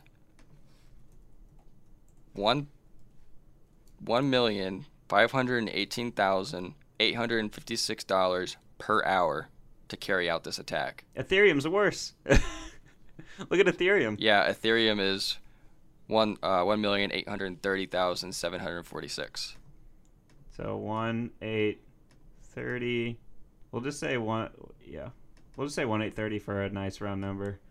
We want to give the hacker all the help he can get. If you times that by 24 hours, his running cost per day would be 43,920,000.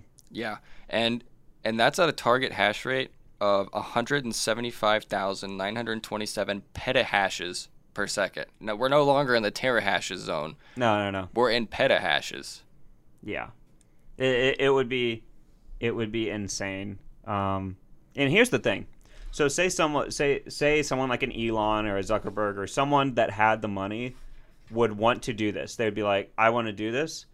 The amount of money, so most likely if it's someone from like top 10 in the world, most likely it's held in stock, since that is the top 10, top 20 people in the world, billionaires. It's all in stock. So Zuckerberg's net worth is in Facebook stock. Elon is in Tesla stock, so on and so forth. You're the top of a public company at this point. It's the only way this is feasible.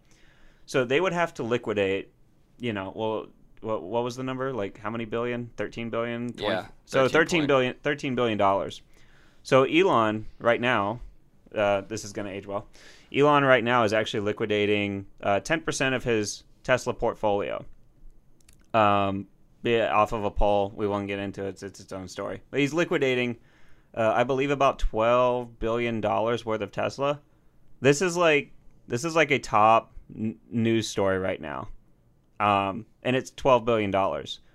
Also, if one of these top tier people were to liquidate $12 billion, one, that would get people asking questions, because it actually shows a sign of lack of faith in the company when you start pulling stock out and you start liquidating it. A lot of investors do not like CEOs liquidating their stock.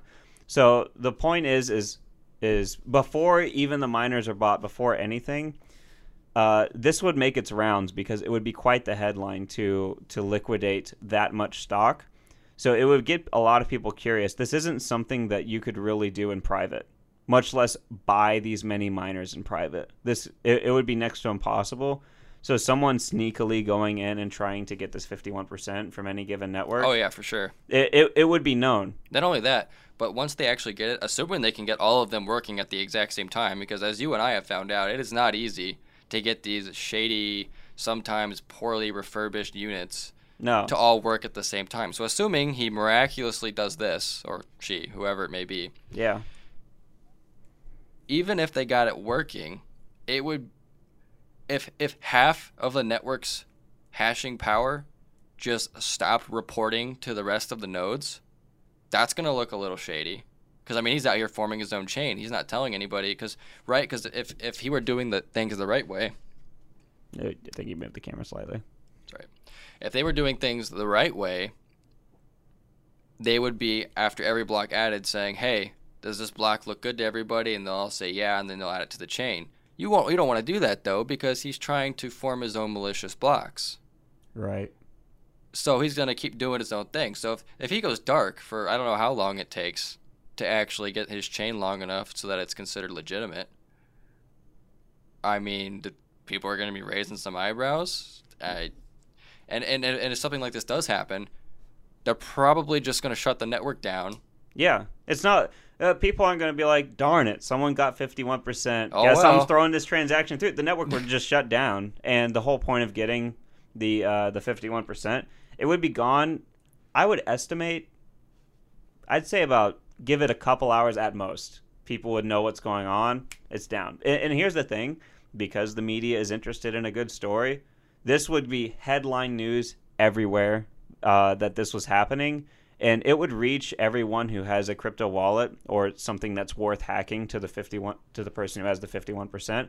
It would reach them by nighttime easily, and the network is down easily in 12 hours, in my opinion. Yeah, I mean, this is not a slow process. There's so many hypotheticals, there's so many ifs that need to actually happen and line up. Like the stars would have to align so perfectly for something like this to actually happen. Like like people may ask, like, what about the 51%? It's like, how about an asteroid that can kill the Earth? Because that's about the odds we're talking about right here. That's the amount of stars that would have to align for this to actually take place. Like I think it's not something that's not worth addressing, because it is worth addressing. Because it is theoretically possible. It is theoretically possible. So it is worth addressing.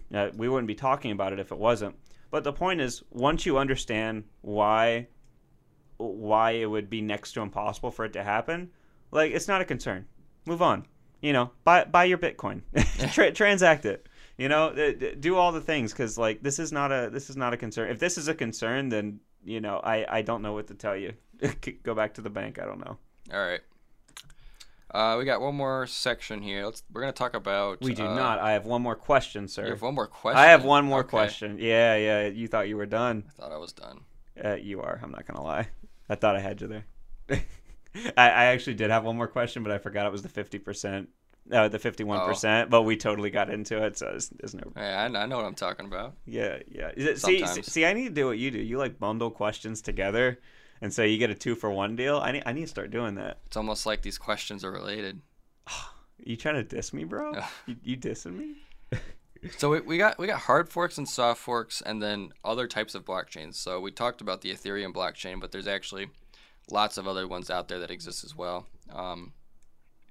So, Marcus, does every token have its own blockchain? There's things like Dogecoin and Shiba Inu coin. There's Digibyte. All these others do. Does every tradable digital asset have its own blockchain? So this is where we need to make the distinction of tokens and coins, which a lot of people don't know the distinction. So there are coins. Cryptocurrency coins, and then there are cryptocurrency tokens. And there is a distinction, and the reason there is a distinction is because a token is I guess you can call it cryptocurrency. A token is shares a network with the one that started the network, which would be a cryptocurrency coin. So every cryptocurrency coin has its own blockchain. Okay, so but you can have multiple tokens on the same blockchain, but those tokens are sharing the blockchain of the coin. For instance, Dogecoin. I don't know why it's called Dogecoin. It's stupid. But Dogecoin is actually a token. And Dogecoin shares the Litecoin network. Another one, Shiba Inu. Shiba Inu shares the Ethereum network, I believe. Yes. Shiba Inu does share Ethereum the network. So tokens start to play a role in the NFT space, but we won't get into that. Tokens share a blockchain. They do not own their own blockchain. Actually, you can. We were talking about this earlier this week. You can make a token really easily, so easily that Brett decided to make the Crypto Bros token, which I thought was funny. Well, we kind of have a use for it, but we'll get into that at a later time. A couple cool ideas. But so tokens share blockchains. They do not own blockchains. They don't have their own blockchains. And you can also have multiple crypto tokens on the same blockchain. So a token, for example, would operate on an existing blockchain that token was not a part of the creation of. So Ethereum, or Ether, is the native coin for the Ethereum network because it is the coin that was associated with the creation of the Ethereum main blockchain. But there are all kinds of other like altcoins or tokens or whatever you want to call them that operate on the Ethereum network, but was not created by the Ethereum Foundation or company, whatever it is. A decent way to kind of to give like a parallel analogy would be like the cryptocurrency coin that created the blockchain that the token is on. A good way to look at a coin is like a parent company, And then there is a smaller company, not affiliated, but was bought out. Now, crypto, just for distinction, cryptocurrency coins, they don't have to buy the token for the token to be on the blockchain. That's not how it works at all. But specifically, my analogy is related to cryptocurrency coins are almost like parent companies. They're the overseer, although they don't have to be affiliated at all. Like I'm sure in the case of Vitalik Buterin, I'm sure there are multiple coins or tokens rather on his Ethereum network that he probably doesn't know because there's a lot of tokens. Wait, actually, the Dogecoin might actually be it might actually have its own blockchain. No, it's on the Litecoin network. That's what I thought. Isn't it? I don't know. Well, if Dogecoin happens to have its own blockchain, scrap the Dogecoin. Shiba Inu. Everybody knows about some Shiba Inu. It's actually a token on the Ethereum chain. I don't know. There's a chain explorer for Dogecoin, so you can actually see all the transactions that are happening back and forth. Interesting. Yeah, because I know Dogecoin is merge mined with Litecoin, which is why I always assumed it was on the same. It uses the script. Maybe we need to fact check ourselves right here now, but the point is tokens share blockchains with a cryptocurrency coin. They do not have their own blockchain. If they had their own blockchain, they would not be a token anymore. They would be a coin. It's pretty simple. Which is why Ethereum has a standard called the ERC20, which is basically a standard used to implement and create your own tokens on the Ethereum blockchain network. And as Marcus mentioned earlier, I did go through some basic research and tried to make my own token, which was surprisingly easy. It probably took me about a half hour of coding. And I got it up and running. I got it published on the test network, and it really wasn't that hard. But it of course would be considered a token because you're sharing. Yeah, I didn't make the blockchain, so right. I'm taking. You're using Ethereum's. Yeah, I'm using Ethereum's blockchain. Right. Yeah. So token shares a network. Cryptocurrency coin has a blockchain. Token is on a blockchain of a given. Token is on a blockchain of a given network. So if you ever see like something and it says token, it is a currency, but it's most likely sharing, or it's definitely sharing the blockchain of an actual coin. And most likely, I'm not saying this for every coin, don't sue me, most likely is relatively useless. Because tokens can be used for a variety of things. They can be used almost like their own kind of crypto Kickstarter. Like there are use purposes for tokens, but they're very different and they're really not solving or even trying to solve any real world problems. Unlike Ethereum or, other prominent coins like Cardano. So, what other kind of blockchains exist then? We've talked about Bitcoin, we've talked about Ethereum, but are there any others out there that are worth mentioning? Yeah, I keep hitting the mic. Yeah, so there are 4 types of blockchains. The first would be public blockchains, which we have already gotten into. Public blockchains enable anyone and everyone to join and contribute to the blockchain network, such as like we've been talking about Bitcoin and Ethereum. Public blockchains are the ones that are definitely most well known. Those are the ones everyone talks about because they're the public one.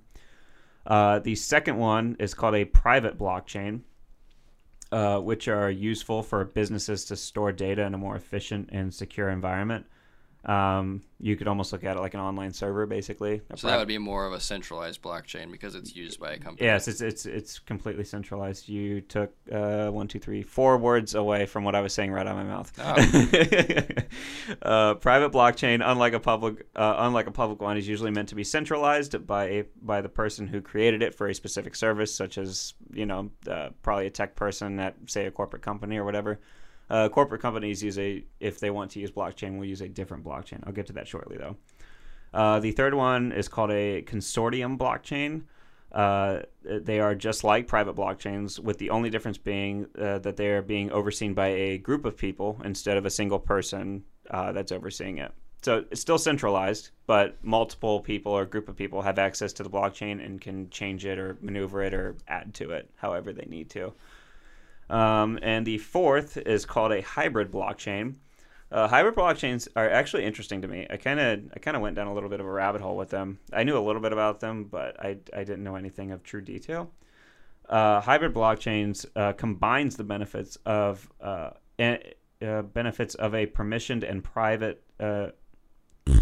permissioned and privacy blockchain with the security and transparency benefits of a public blockchain.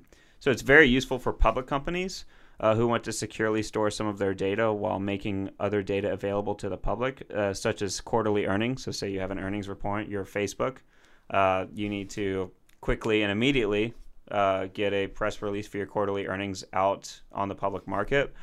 So that's going to have a conglomerate of data inside of that release.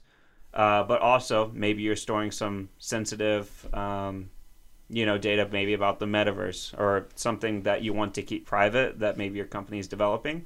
You can store that on a different part of the same blockchain, but it's a private part of the blockchain, which is really interesting because I actually was wondering, I didn't actually do the research on this, but I was curious if because of the ease and the usability of hybrid blockchains, I was curious if there were actually any companies, public companies, that were actually using these for earnings and things like that. I actually don't know that, but hybrid blockchains are used by companies. There's really no other use case for them by someone like you or me who's just a single individual has zero use for hybrid blockchains. Because if you have something, you're just going to store it on your hard drive or something and throw a password on your computer. Like it's not a consumer blockchain like public blockchains. It's not used for that at all. It's basically a place to centralize data, and then you get to choose what part of that data is public that can be seen anybody that can see the blockchain and what part's private. So it really is a corporate. I would call it like a corporate blockchain because those are the only people that really have any use case for it. But those are the four. So there's public blockchain, the ones everyone knows, Bitcoin, Ethereum, etc. There's private blockchains. There's consortium blockchains, which is the exact same as private blockchain, except multiple people have access to it instead of one person. And then there are hybrid blockchains, which combine the privacy factors, but also the public factors. So you get to choose what part of the chain is private, what part of the chain is public, and you can add to either one. And that can be run also by a group or a single individual. That makes sense. Yeah. So what is the point of creating new blockchain networks? So we have these, and I'm talking more about the public ones that everybody uses. I mean, I guess it doesn't have to be public, but if we have Bitcoin and Ethereum, what is the point of creating another one? Is there something that these two aren't doing that we need?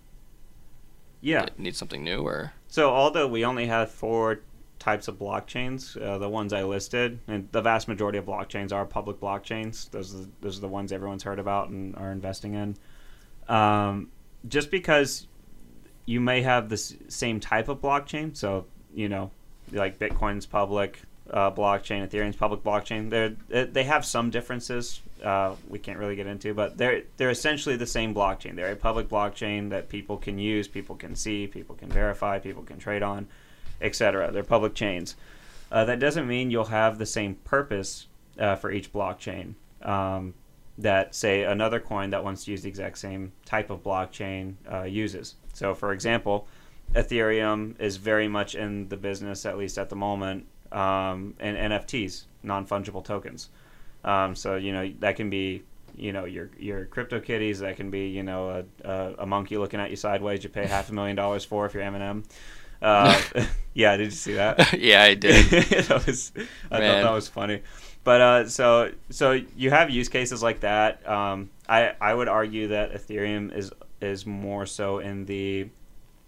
I think it has more of a novelty aspect to it and what you can do with it, which I don't think is bad at all. I think that's interesting. I think that's one of the gateway aspects to it that get Ethereum and Ethereum's blockchain in consumers' hands, which I think is a great thing for cryptocurrency at large. Because I think people use Ethereum more than they use any of the others because of the NFT space. Which if you do the math, that shows in the gas fees because there so many people. So many people are using it. It's putting so much pressure. But then there is something like a Cardano. So Cardano, they are primarily in the business of perfecting smart contracts. Ethereum does do smart contracts, but they do them. I think Ethereum, Vitalik Buterin in general, he's not as interested in taking smart contracts to the next level where he's really trying to push them onto businesses and the consumer for constant transactions that are really outside of the NFT space. Not as corporate and more leisure. Yeah, it's more leisure, and I think I'm sure in the back of his mind he has plans to get smart contracts out of the leisure space and into the more real world space where maybe one business with another business is using a smart contract for a transaction. But for Cardano, for instance, they are specifically in the business of perfecting smart contracts and also pushing them out to the public for public use. So for businesses, you could have like a business contract and say you could create a smart contract. You put that on the chain. It's cleaner. It's more efficient. It executes on its own. It just makes sense for a big company. You could also do other things with smart contracts that are really interesting too that Cardano is pursuing that at least currently Ethereum is not. For interest, you could do something like a mortgage in a smart contract. So this is where we start getting into real world solutions for blockchain technology. You could put a passport instead of having a paper passport. What if you were able to just send in the form of a smart contract a passport to a given country or something like that, and it's able to show? So that would be really, really handy too, because if anyone's signed up for something online, or maybe they're getting a government clearance or something like that, and it's requiring them to provide proof of their identity in the form of like an ID or a driver's or a passport or something like that, it would be really convenient if you could just give them the transaction that has your passport associated with it, instead of having to send them like a photocopy of it, and then you're sending it out to somebody, and it's kind of a pain in the butt. Right. I mean, everyone knows the headaches that can come with the paper centric system that we still have to a large extent, although computers have taken a lot of that legwork out. We still do have quite a lot of things in paper, such as documents, passports, mortgages, your leases, things like that. You still do have quite a bit of things in paper form. This is just my opinion, but I think Cardano could be that catalyst that takes us into the, like, computers were a stage that took us into a lot less of a paper used system just functionally in the world, whether it's United States or just worldwide. It really took us it took a much more efficient route, and where we have a lot less paper. We have PDFs now. We have things that can easily be sent back and forth. I think Cardano and how Cardano is wanting to implement smart contracts, I think it's going to be that next step into a paperless society. And I think as we get further and further into the 21st century, I think that is actually going to come to fruition in a big way, which is why Cardano is, if I had to rate conviction, or I wouldn't even say conviction, if I had to rate value propositions for each coin, which obviously is subjective, so this is just my opinion, I would say Ethereum has the most use cases right now. I would say Cardano is probably number 2, because smart contracts have such a real world usability to them, even outside of business.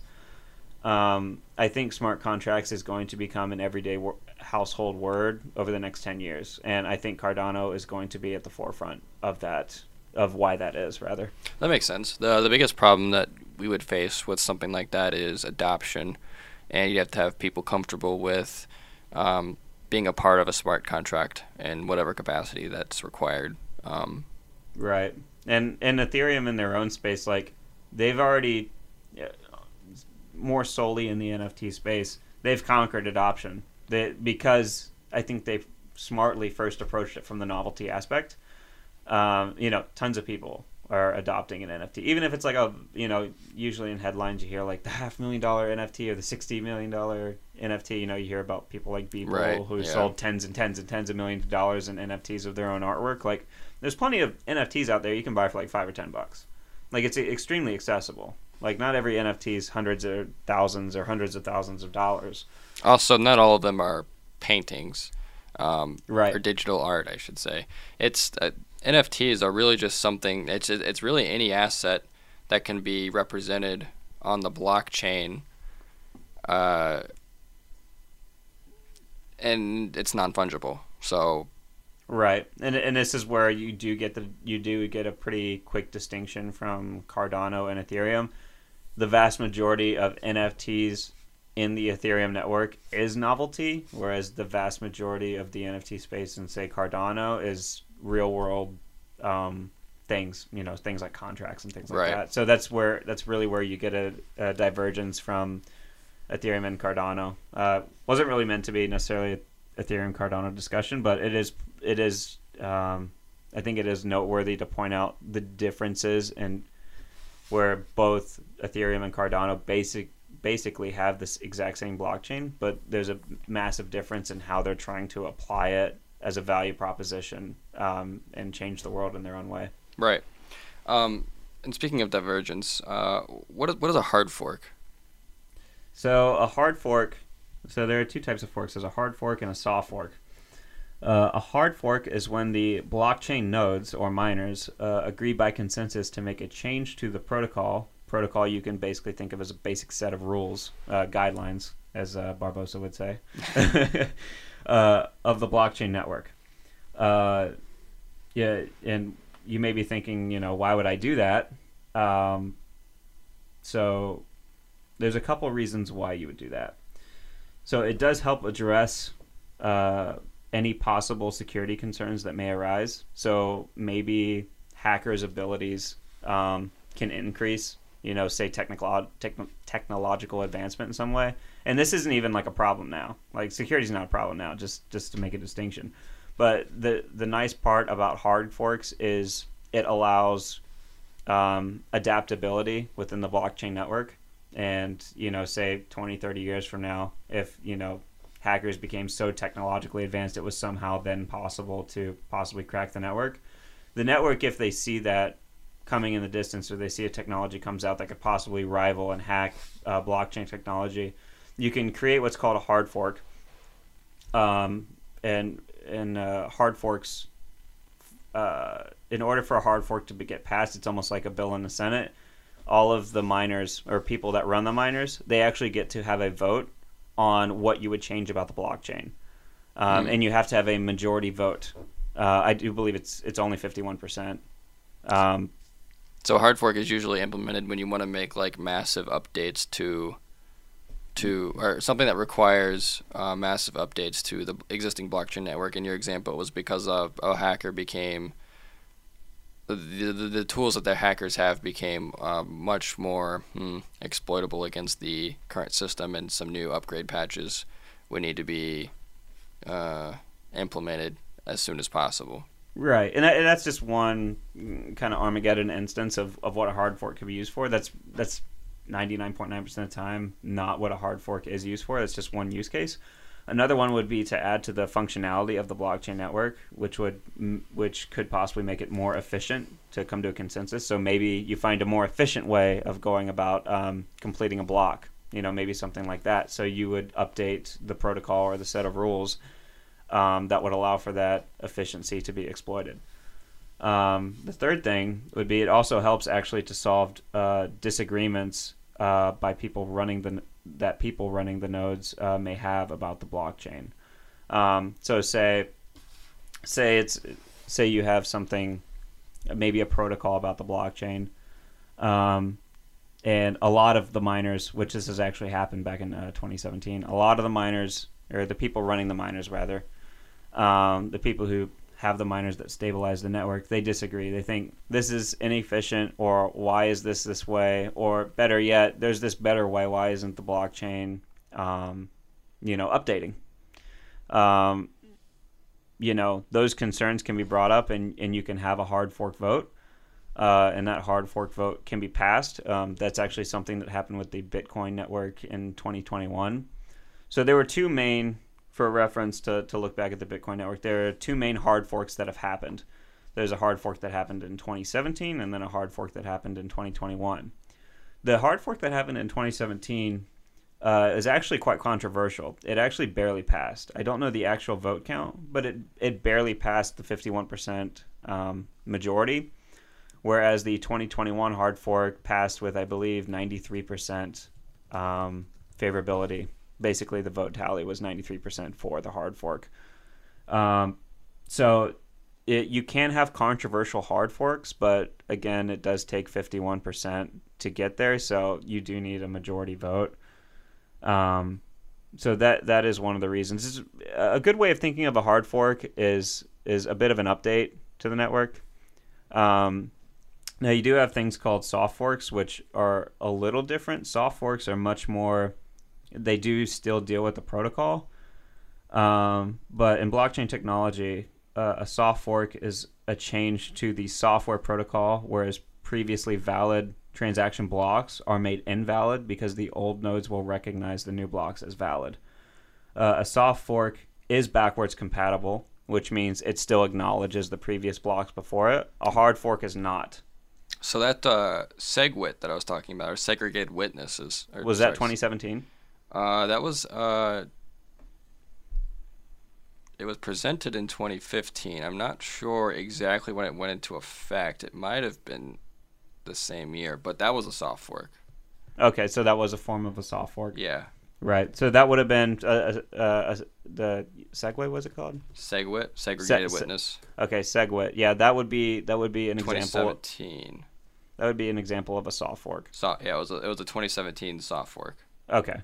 Maybe that was the one that was controversial. I don't think so though. I think there was a that lot a hard more. Fork. I think that was like that Bitcoin Cash. Maybe was that the 2017 hard fork?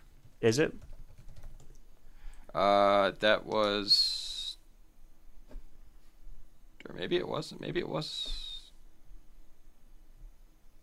Bitcoin Cash. Yeah, Bitcoin Cash was the result of I guess some people didn't like SegWit, which was the soft fork that they implemented in 2017. So that was what the controversy was over. It was over SegWit, and then it says some Bitcoin developers and users decided to initiate a hard fork in order to avoid the protocol updates it brought about.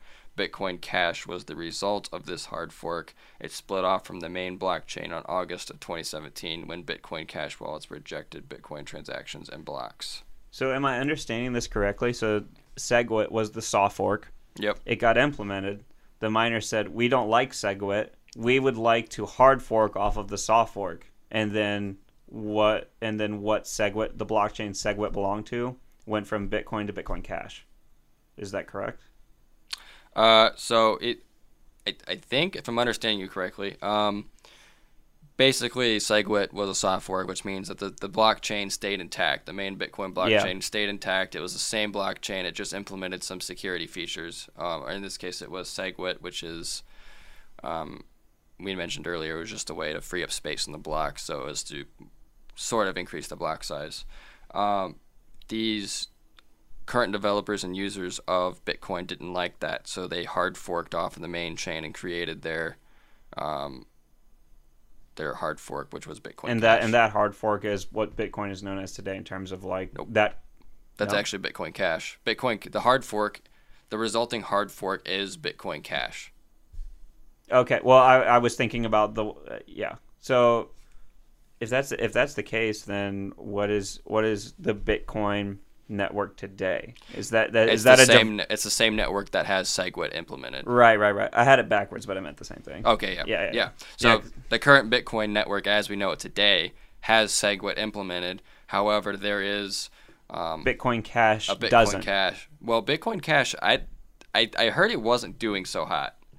I mean, it's not near as popular. There's probably a handful of people listening right now that don't even know what Bitcoin Cash is or that it exists. I'm gonna be honest. I have not done a whole lot of research into it. It's currently trading at $368 as of today, which is the 8th. What is today? Yeah, the 8th. Yeah. I have not heard. I've heard a lot of people kind of just don't care too much for it. They don't really see the point of it. I've heard maybe some negative things about it, but I really can't say I know because little I don't to know. nothing, so I won't comment on it. I don't know a whole lot about it. I just know that this is a result. Bitcoin Cash was a result of some disagreements between Bitcoin. Yeah, a little bit of a hard fork. divergence, but I don't. Me personally, as a primarily an investor, I don't understand why people, because when you put money into this, it's basically an investment. I don't understand why you would invest in a hard fork. I don't understand that. Like, why are hard forks worth anything, but the current chain is basically the one that has all the liquidity? I don't understand that. Well, the reason why somebody might want to invest in a hard fork is because you agree with the people who are hard forking. You say, oh, I think that Bitcoin Cash has some valid concerns. I like the way they're doing things better. I think that this is going to end up being the better blockchain tech than Bitcoin is. So say for example, the current developers and the people who run Bitcoin wanted to come out and make some really controversial changes to it. Like half, if not most, of the crypto community hates it. They say this is stupid. Right. This is completely against what this was originally about. These upgrades aren't worth it, whatever.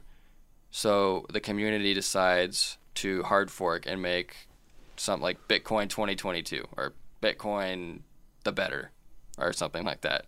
Right. It's entirely possible the developers of Bitcoin shoot themselves in the foot and completely destroy the blockchain. And then the hard fork, which kind of takes a step back and maybe reintroduces some of the older features or maybe the more loved features of Bitcoin, and then added some better features. So they based it off of the original Bitcoin blockchain, but they added some improvements or rolled back some bad improvements and made it the way they wanted. And if the majority of people believe that that is the better blockchain moving forward, they would invest their money in it. Bitcoin would lose its value. The hard fork would increase in value. Right. But that's clearly not the case in this example. Bitcoin Cash is considerably less valuable than Bitcoin. So the simple pitch basically to an investor to invest in a hard fork instead of the actual main fork would be the main fork is making some serious mistakes here. Eventually that's going to come back to haunt them. You should invest in us because eventually as people realize those problems, we're going to come on the rise, and then eventually we could even take over the main chain in terms of value. Yeah. In this case, the hard fork wasn't hard forked by the people running Bitcoin. It was hard forked by people who used to be a part of Bitcoin but didn't like the direction it was going. So the two really aren't linked. It's just the code the code that built the Bitcoin network is based off the main network. And if you're a software developer like I am, this is similar to using like Git or GitHub. If you've ever seen some code stored on GitHub, it's a code base, which means people who develop their code put all their code in this one spot that all the developers can access. And if they have executables or like binaries that can be installed on someone's machine or computer, they can go here, download it, and install it. But what developers can do on GitHub, if it's a public project, is hit the fork button. And what that does is it takes all of their code and brings it into your account, into your own repository, your own little bucket of code. And you can do with that code whatever you want. You can change it however you want. However, you're not related to the person in any way. You're not affiliated with that person in any way who had the original project. So if you go onto a website, or if you go onto like a GitHub repository, and you can see how many people have forked it. Sometimes there's thousands of forks. I'm sure, because, you slightly disagree. You like 95% of it, but you're like, I'll change that 5%, hard fork, and then you go and change it? Right, yeah, essentially. Yeah. And I think this is an example of hard forking, forking in software development. There is something called OBS, which is the Open Broadcasting Software, which is what most streamers and live video producers will use to broadcast some live stream to the internet. OBS is open source, so its code is public on the internet. There's also something people use called OBS Streamlabs, which seems like it would be by the same people, created by the same developers. It's not. It was a fork, I believe, from the original OBS project and tweaked to make it maybe more user-friendly, added some new features, specifically that Twitch streamers could use and stuff like that. So a lot of Twitch streamers will use OBS or Streamlabs OBS over the standard OBS. They do almost the same thing. OBS was the original, but Streamlabs OBS takes it a step further and adds some extra features and stuff like that. So I think it's a comparable example. Yeah. So all that to say, that was a lot. That was a lot of info about hard forks and soft forks. But if you wanted to take away like a quick definition of a fork, whether it's a hard fork or soft fork, forks happen to help the blockchain. Specifically talking about crypto now. Forks happen to help the blockchain adapt and stay on top of any security concerns or deficiencies that may come up in the network. It's that simple. It's an update. Think of it as an update. It really is that simple. Yeah. Right. Didn't we have a question? Yep. So at the end of the podcast, we're going to try to do some quick Q&As. We have one question that we got from our TikTok platform from a user named Skits. And he asked us, what value do you think crypto adds to society? And I thought it was a really interesting question. It wasn't a comment to attack us or anything like that. It seemed pretty genuine. But yeah, he was concerned about what our thoughts were on what value it adds. And clearly we think it adds a significant amount of value, or else we wouldn't be doing this podcast. Right. For me, it's because we talked about this at the beginning of the podcast, but there is a trustless system that is inherent to the blockchain tech and cryptocurrency with it. It makes your transactions more secure, it makes them anonymous, and it could potentially make them faster. And I think that alone, just as a currency, would be something extremely valuable to society. There are other people who, especially content creators or digital artists, who like to wrap their digital art as an NFT and sell it online. It's a good stream of income for them. So for them, that's some value that they could have as a digital creator. Mm-hmm. I don't know. What about you? For me, I would break it down into four main areas. I think one is we've touched on quite a bit today, which is the security of blockchain. I think it's quite possibly you would know better than me. To me, it's the most secure form of technology we have on the planet right now. I guess I'm not sure. Specifically from a transactional standpoint, it's the most secure way we have to process transactions right now. It seems to me to be, unless there's something that I don't know about. You're right. So the second thing for me would be it is much faster. We talked about this a little bit the last episode. It's so much faster than the current banking system in terms of processing transactions. Massive plus. Everyone knows the 2 to 3 day, sometimes even 5 day settlement. For example, I actually needed to pay my miner electric. I needed to send it from my BlockFi account, which is where I have my crypto, to PayPal. It took 6 business days. Said it was going to take 5, took 6. If PayPal happened to be on the blockchain, it would have taken about 6 minutes. Yeah, give or take. But the point is, there's such a latency and delay in society of the transferring of money. I think blockchain and because blockchain, crypto in general, also solves that problem. Again, it's trustless.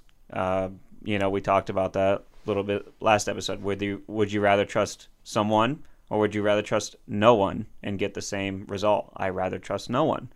I think that is a massive plus. I don't know to what extent because I don't know the protocols that are in place at these banks, but you do kind of have to trust someone inside that bank to put your money in there and to not pocket it. Sure, they could lose their job and all that. They could, but they could hightail out of town with, the cash, that you give them or whatever. Which is one of the reasons I don't like to deposit with cash. I'm kind of paranoid about that. I always do check. But it's probably because I've been stolen before in cash. But like you do have some level of trust when you put cash into a bank or a check into the bank, just with the actual transaction process. You can have zero trust with that in crypto and still maintain top-notch cutting-edge security. That's a third massive plus. And the fourth plus for me is the one a lot of people talk about. It's in the mainstream media. It's the fact that it is fixed in terms of value. And some of them can, but talking about the main ones, specifically Bitcoin, it has a fixed amount of supply, and it cannot be inflated. It cannot be manipulated. That is a massive plus. For me personally, as an investor, that's at least 25% of the value. Security being the other 25% easily. Like you really can't put a number on lack of manipulation because if something is able to be manipulated, you can't put a number on how much it's going to be manipulated. People from 1920 have no idea how little buying power they were going to have in 2020 if that same dollar applied. There's no way for you to know. There's no way for us to know with our dollar bill how much it's going to get inflated over the next 10 years. You can make guesstimates. The Fed can say, we're shooting for this, but it's going to get inflated. And you're not really in control of how much inflation it's going to get. Well, it is true that it's really great that it's not going to be you're not just going to print a whole bunch more Bitcoins and it's going to get inflated that way. However, it is important. Price action. Yeah. Yeah, I know you're going to bring that up. It is important to know that it can still sort of suffer from inflation, and not its own, but it's like, if, for example, if the U.S. economy, everything's starting to cost more, and you want to pay for things in this U.S. economy with Bitcoin, you're still going to have to provide more Bitcoin prior than before the inflation. Right, which is why the fixed supply of it in and of itself wouldn't be enough for me to invest in it, because it doesn't solve all of the problems that it would necessarily be pitching to me. It's like, great, that's nice. We need more of lack of manipulation.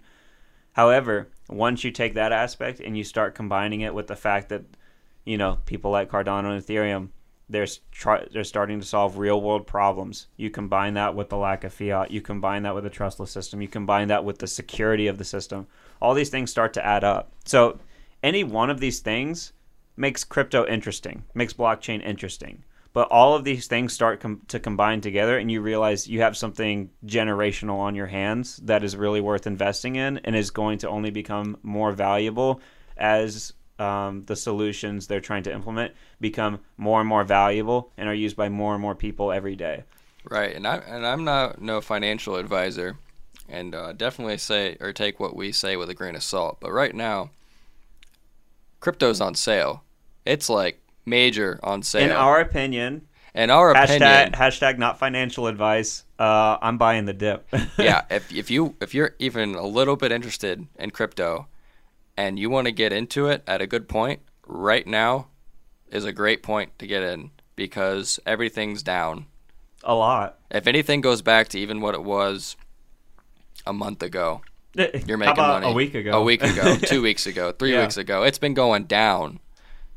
Yeah. But me personally, I'm buying it's on the dip. Sale. Yeah, not financial advice, but if you are at this point, maybe you've watched both episodes, you went from I am curious to I'm extremely interested, and maybe you have some spare change sitting around, it would be a good time to get in.